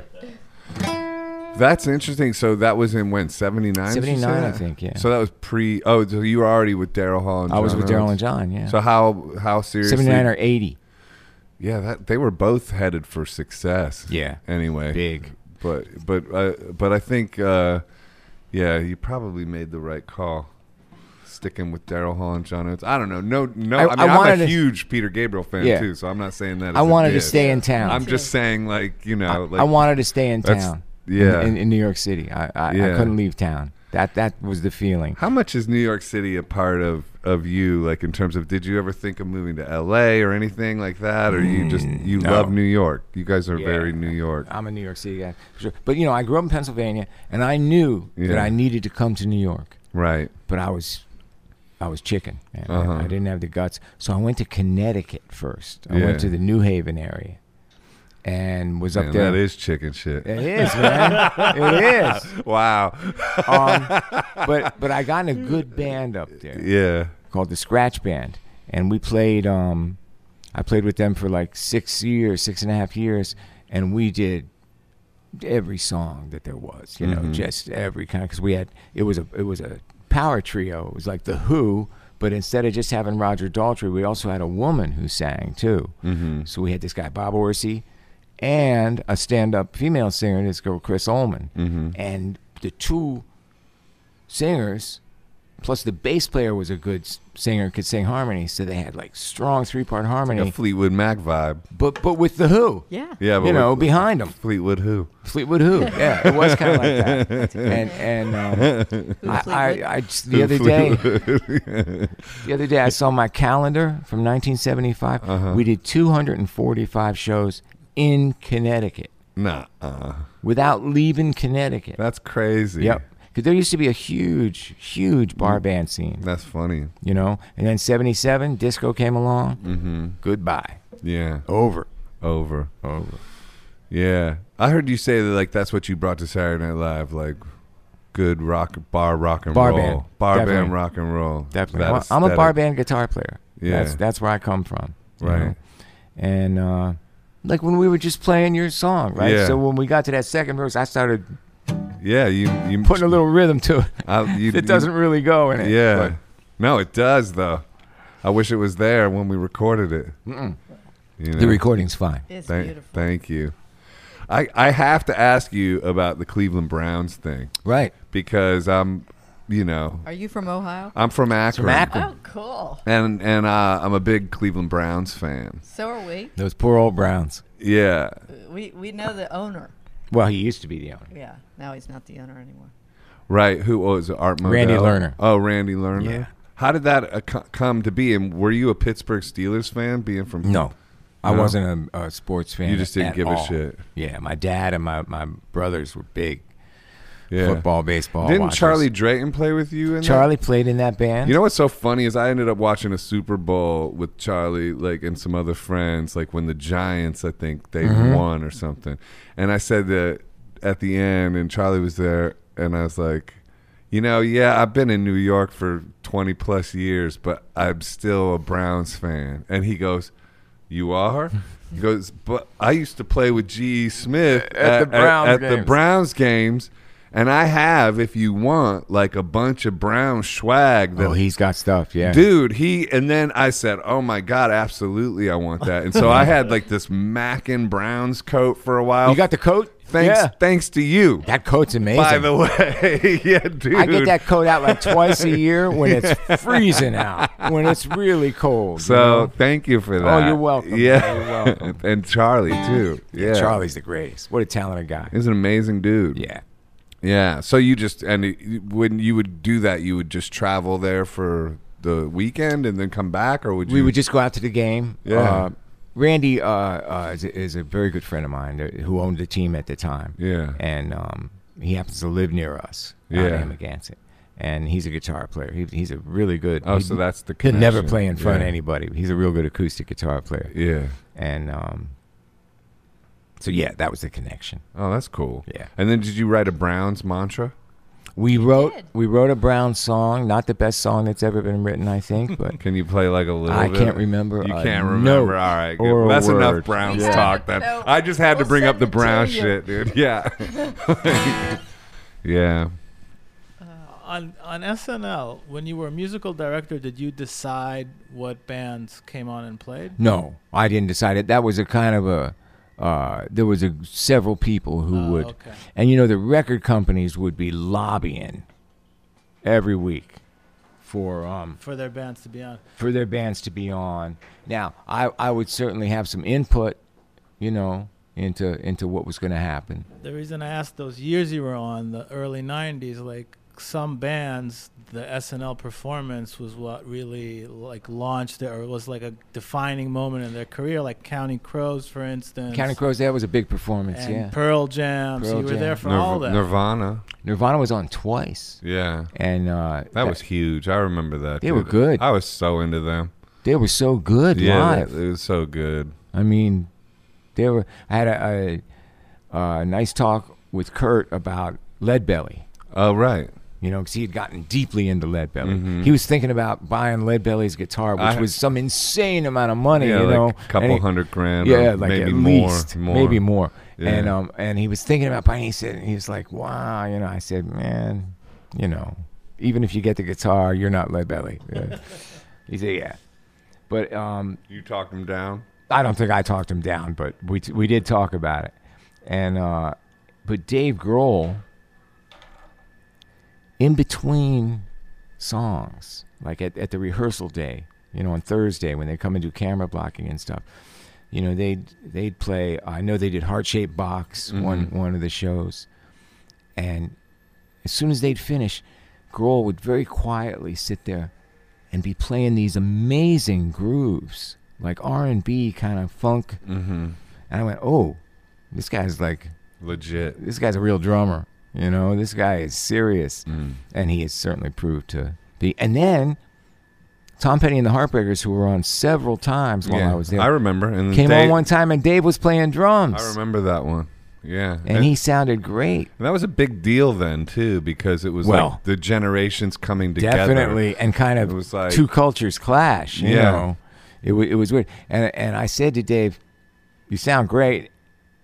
And he kind of looked at me like, "Yeah, you know, I don't know what's going to happen with this." You know, we didn't really talk about it, but Well, that was after Kurt passed. yeah, that was when Kurt. And Not too long after. Not but too yeah. long after. And I remember thinking, like, yeah, Dave Grohl was, like, considering joining Tom Petty's band. I think Tom asked him. Yeah, that's what I had heard. That was Yeah. That's what I had Yeah, heard. there's an interview with him about that. Yeah, He goes but then into detail. he But- established the Foo Fighters. Come on. Probably a good call. I think so. Yeah. I think he knew that he had that Foo Fighters thing in him. Yeah. You know, he had songs, but I remember watching him play in between songs with Nirvana and just thinking, this guy's a really. You already knew he was a great drummer, you know. But I said, this guy's like way more than just this band. Yeah. Because a lot of people, it's hard, you know, if a very important band like that Right. ends for whatever reason, it just breaks up or somebody dies or something, then what do you do after Yeah. that? It's very hard to reestablish yourself, and he's done that brilliantly. Yeah, I mean, bigger even than Nirvana, I Well, guess. certainly or- commercially. which is unbelievable because they were at the apex of popularity, really. It was big, but all those bands, man, Pearl Jam, they were great Yeah. live. You know, Tom Petty and the Heartbreakers were amazing live. Always. Every time I've seen them play, they were incredible. Would you like see musicians getting ready to do their spot and be like nervous, terrified for the live television aspect? And, No, because by the time people came on, they were pretty much pros at it. Yeah. Maybe some of the Younger kids. younger singers, Yeah. solo singers. Yeah. Some of them maybe would be a little. We had that guy. Remember Terrence Trent D'Arby? Yeah. Yeah. Yeah. They would, He was. I don't know if he was nervous or what. But he freaked seemed out. a little Yeah. not freaked out, but he was a little. You know, some of them. The funniest one was the Pogues mm-hmm. were on. Shane McGowan. And there was set for one of the comedy. It's a very small studio and everything's all jammed together. Yeah. So there's the band stage, my band's stage at the time, the house band, and then there's the guest band stage next to that. And so the Pogues are coming out ready to do their song, and all the comedy sets are jammed around for when they're going to be used. And one of them was like an old West bar room. The classic wooden, in the bar. And the actor who was playing the bartender, the Old West bartender, was there ready to do his bit, which was probably going to be right after the Pogue song. And as the Pogues are headed for the stage, Shane sees the bar and he goes over and he, whiskey! And the guy kind of looks at me and thinks he's kidding. He wasn't kidding. He wanted a drink, and he wanted it right then. And it's like, it's not real. It's tea in there in those bottles, Whiskey! That was funny. That's funny. What else? When the Replacements were on, they might have had a drink or two before, and the guitar player didn't they get banned after that or something? Oh, I don't think they got banned. I don't think anybody ever really got banned, but the guitar player had a little stumble on the way out, and his guitar got broken. Yeah, that was something. On the way to the stage. On the way to the stage. So what did he do? I don't remember, but we came. They had another guitar. We came up with one or something. But but I always loved the Replacements. Me too. What great records and great songwriting. Yeah, incredible song. Westerberg, his all of his solo stuff. I love it too. Yeah, 14 songs. That all one. Of it. The stuff, crazy internet shit he puts out. That's like one song, but it's 60 minutes long. You know that song "Merry Go Round"? I don't remember off the top of my head. Merry go round. I don't know if I know the chords. I don't know the chords, but it's great. Merry Go Round or "Kiss Me on the Bus." Yeah, that song. Kiss me. Yeah, great stuff. Yeah, man. Well, we've been going for 2 hours. Haven't we? Yeah, you have to do some serious editing, man. Nah, dude, this was unbelievable. Editing camera-wise. We've been going for 2 hours. Yeah. So this is a long one for us. Yeah. And you were there for the Sinead O'Connor moment, right? Was there for Sinead. We all were there for what the was Sinead the reaction in the actual studio? The 30th anniversary? Well, he's talking about at the show. Oh. When she ripped up the photo yeah, of the Pope. We knew she was going to do something. But nobody knew what. Nobody knew exactly what. So it wasn't like a surprise that she did something. And as much as NBC might want to project this corporate character that was offended, they love it when that stuff happens, because then more people are going to watch the show. Yeah.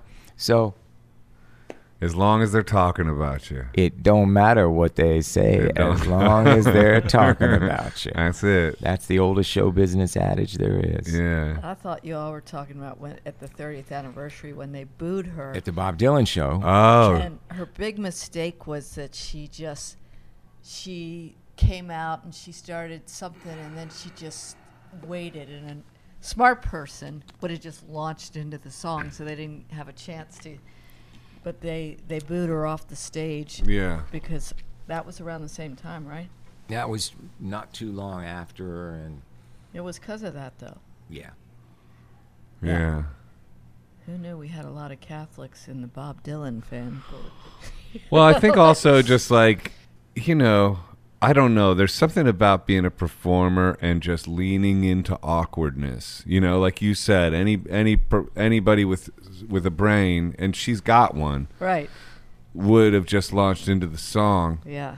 But I have those same instincts on stage where I like to provoke the audience. Yeah. It's because that's entertainment. And that's entertainment for me. I like awkwardness. But I like it to land. Yeah. You don't want it to get it to a sea of boos that ultimately deliver you off the stage. Right. That's too awkward. That's too awful. That's too awful. Let's try to avoid that. That's when awkward goes awful, But awkwardness, where you're on that tightrope, where there's a lot of tension and the audience feels weird and you feel weird, and then it explodes into something great.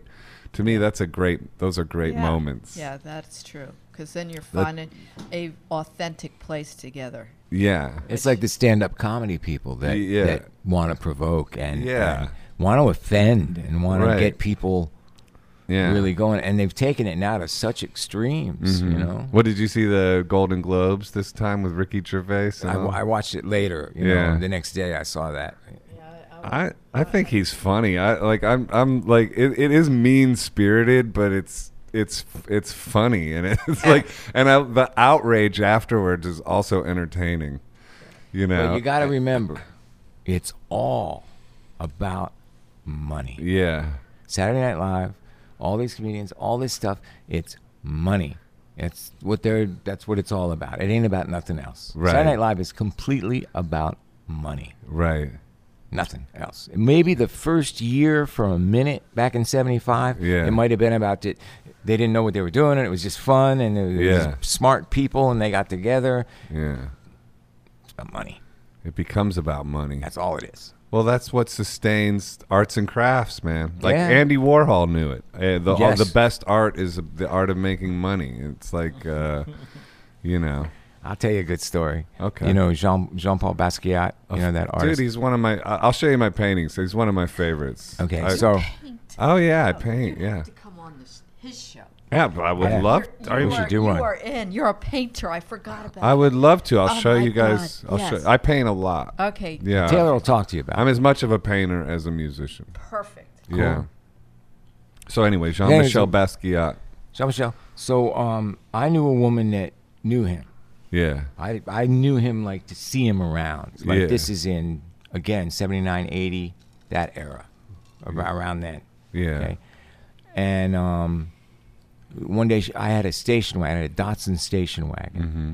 And one day she calls me up and she says, hey, my friend needs to move some paintings. He's moving. Mm-hmm. Like, this is like Bond Street, Great Jones Street area. Right, that's where his... I think we moved right around the block. Yeah. So we did 2 loads. Oh, just give me one of your paintings. We did 2 loads in the Datsun, right? Yeah. 1 load. Me and him carried the paintings up to his new place. And holy shit, then dude. another This load. is unbelievable to me, And- dude. and, he was a nice guy, you know, it was great. So we get done, and he goes, hey, man, you know, I give you a couple bucks. I said, it's cool. You're a friend of my friend Jody's. It's cool. Don't worry about it, you know. Right. And he goes, well, you want something? He says, I got all these art. You want? And I said, man, I really like this stuff, but I'm living in the Mayflower Hotel. What am I going to do with it? Oh, man. Yeah. Another good choice. Oh, my God, bro. That's crazy. Yeah. That's Had it in your hand. crazy. They were the tall ones, like about 5 feet tall and maybe like 2 feet wide. He had a bunch of those. Those were the ones that fit in my car real Right. good. So we probably moved 20 of those. Yeah. I said, yeah, just take one, man, if you want. That's wild. God, when you think of that. I know. Right.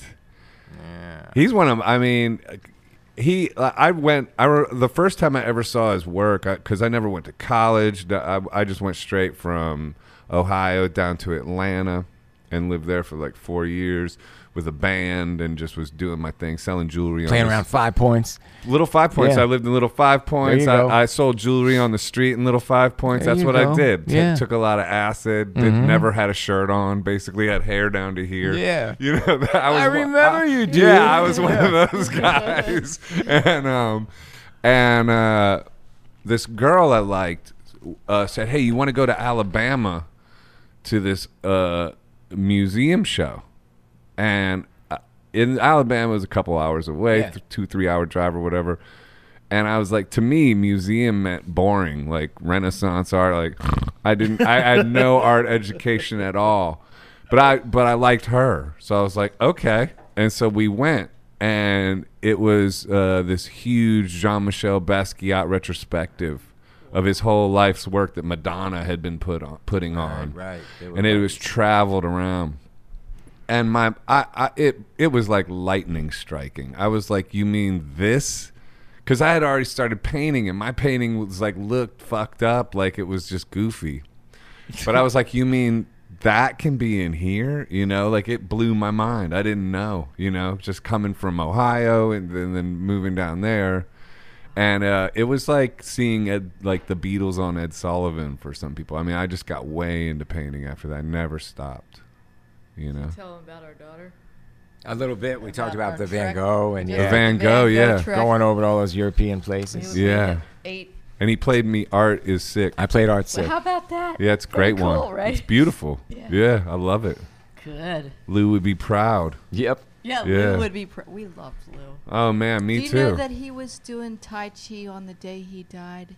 He was in his pool and he passed in such beautiful peace, but Right. he literally did Tai Chi on On his the- way out. Wow, that's incredible. Yeah, it was incredible. Yeah. On that somber note. Well, yeah. God bless you guys, man. I Yeah, love thank both of you. y'all. You guys Oh. are awesome. Thank you. Thank you, David this- Broza. This is a great episode, man. So we really appreciate you. Everything you've done. Thank you, Joseph. G. Thank you. Thank you, man. Appreciate it. Thanks, y'all.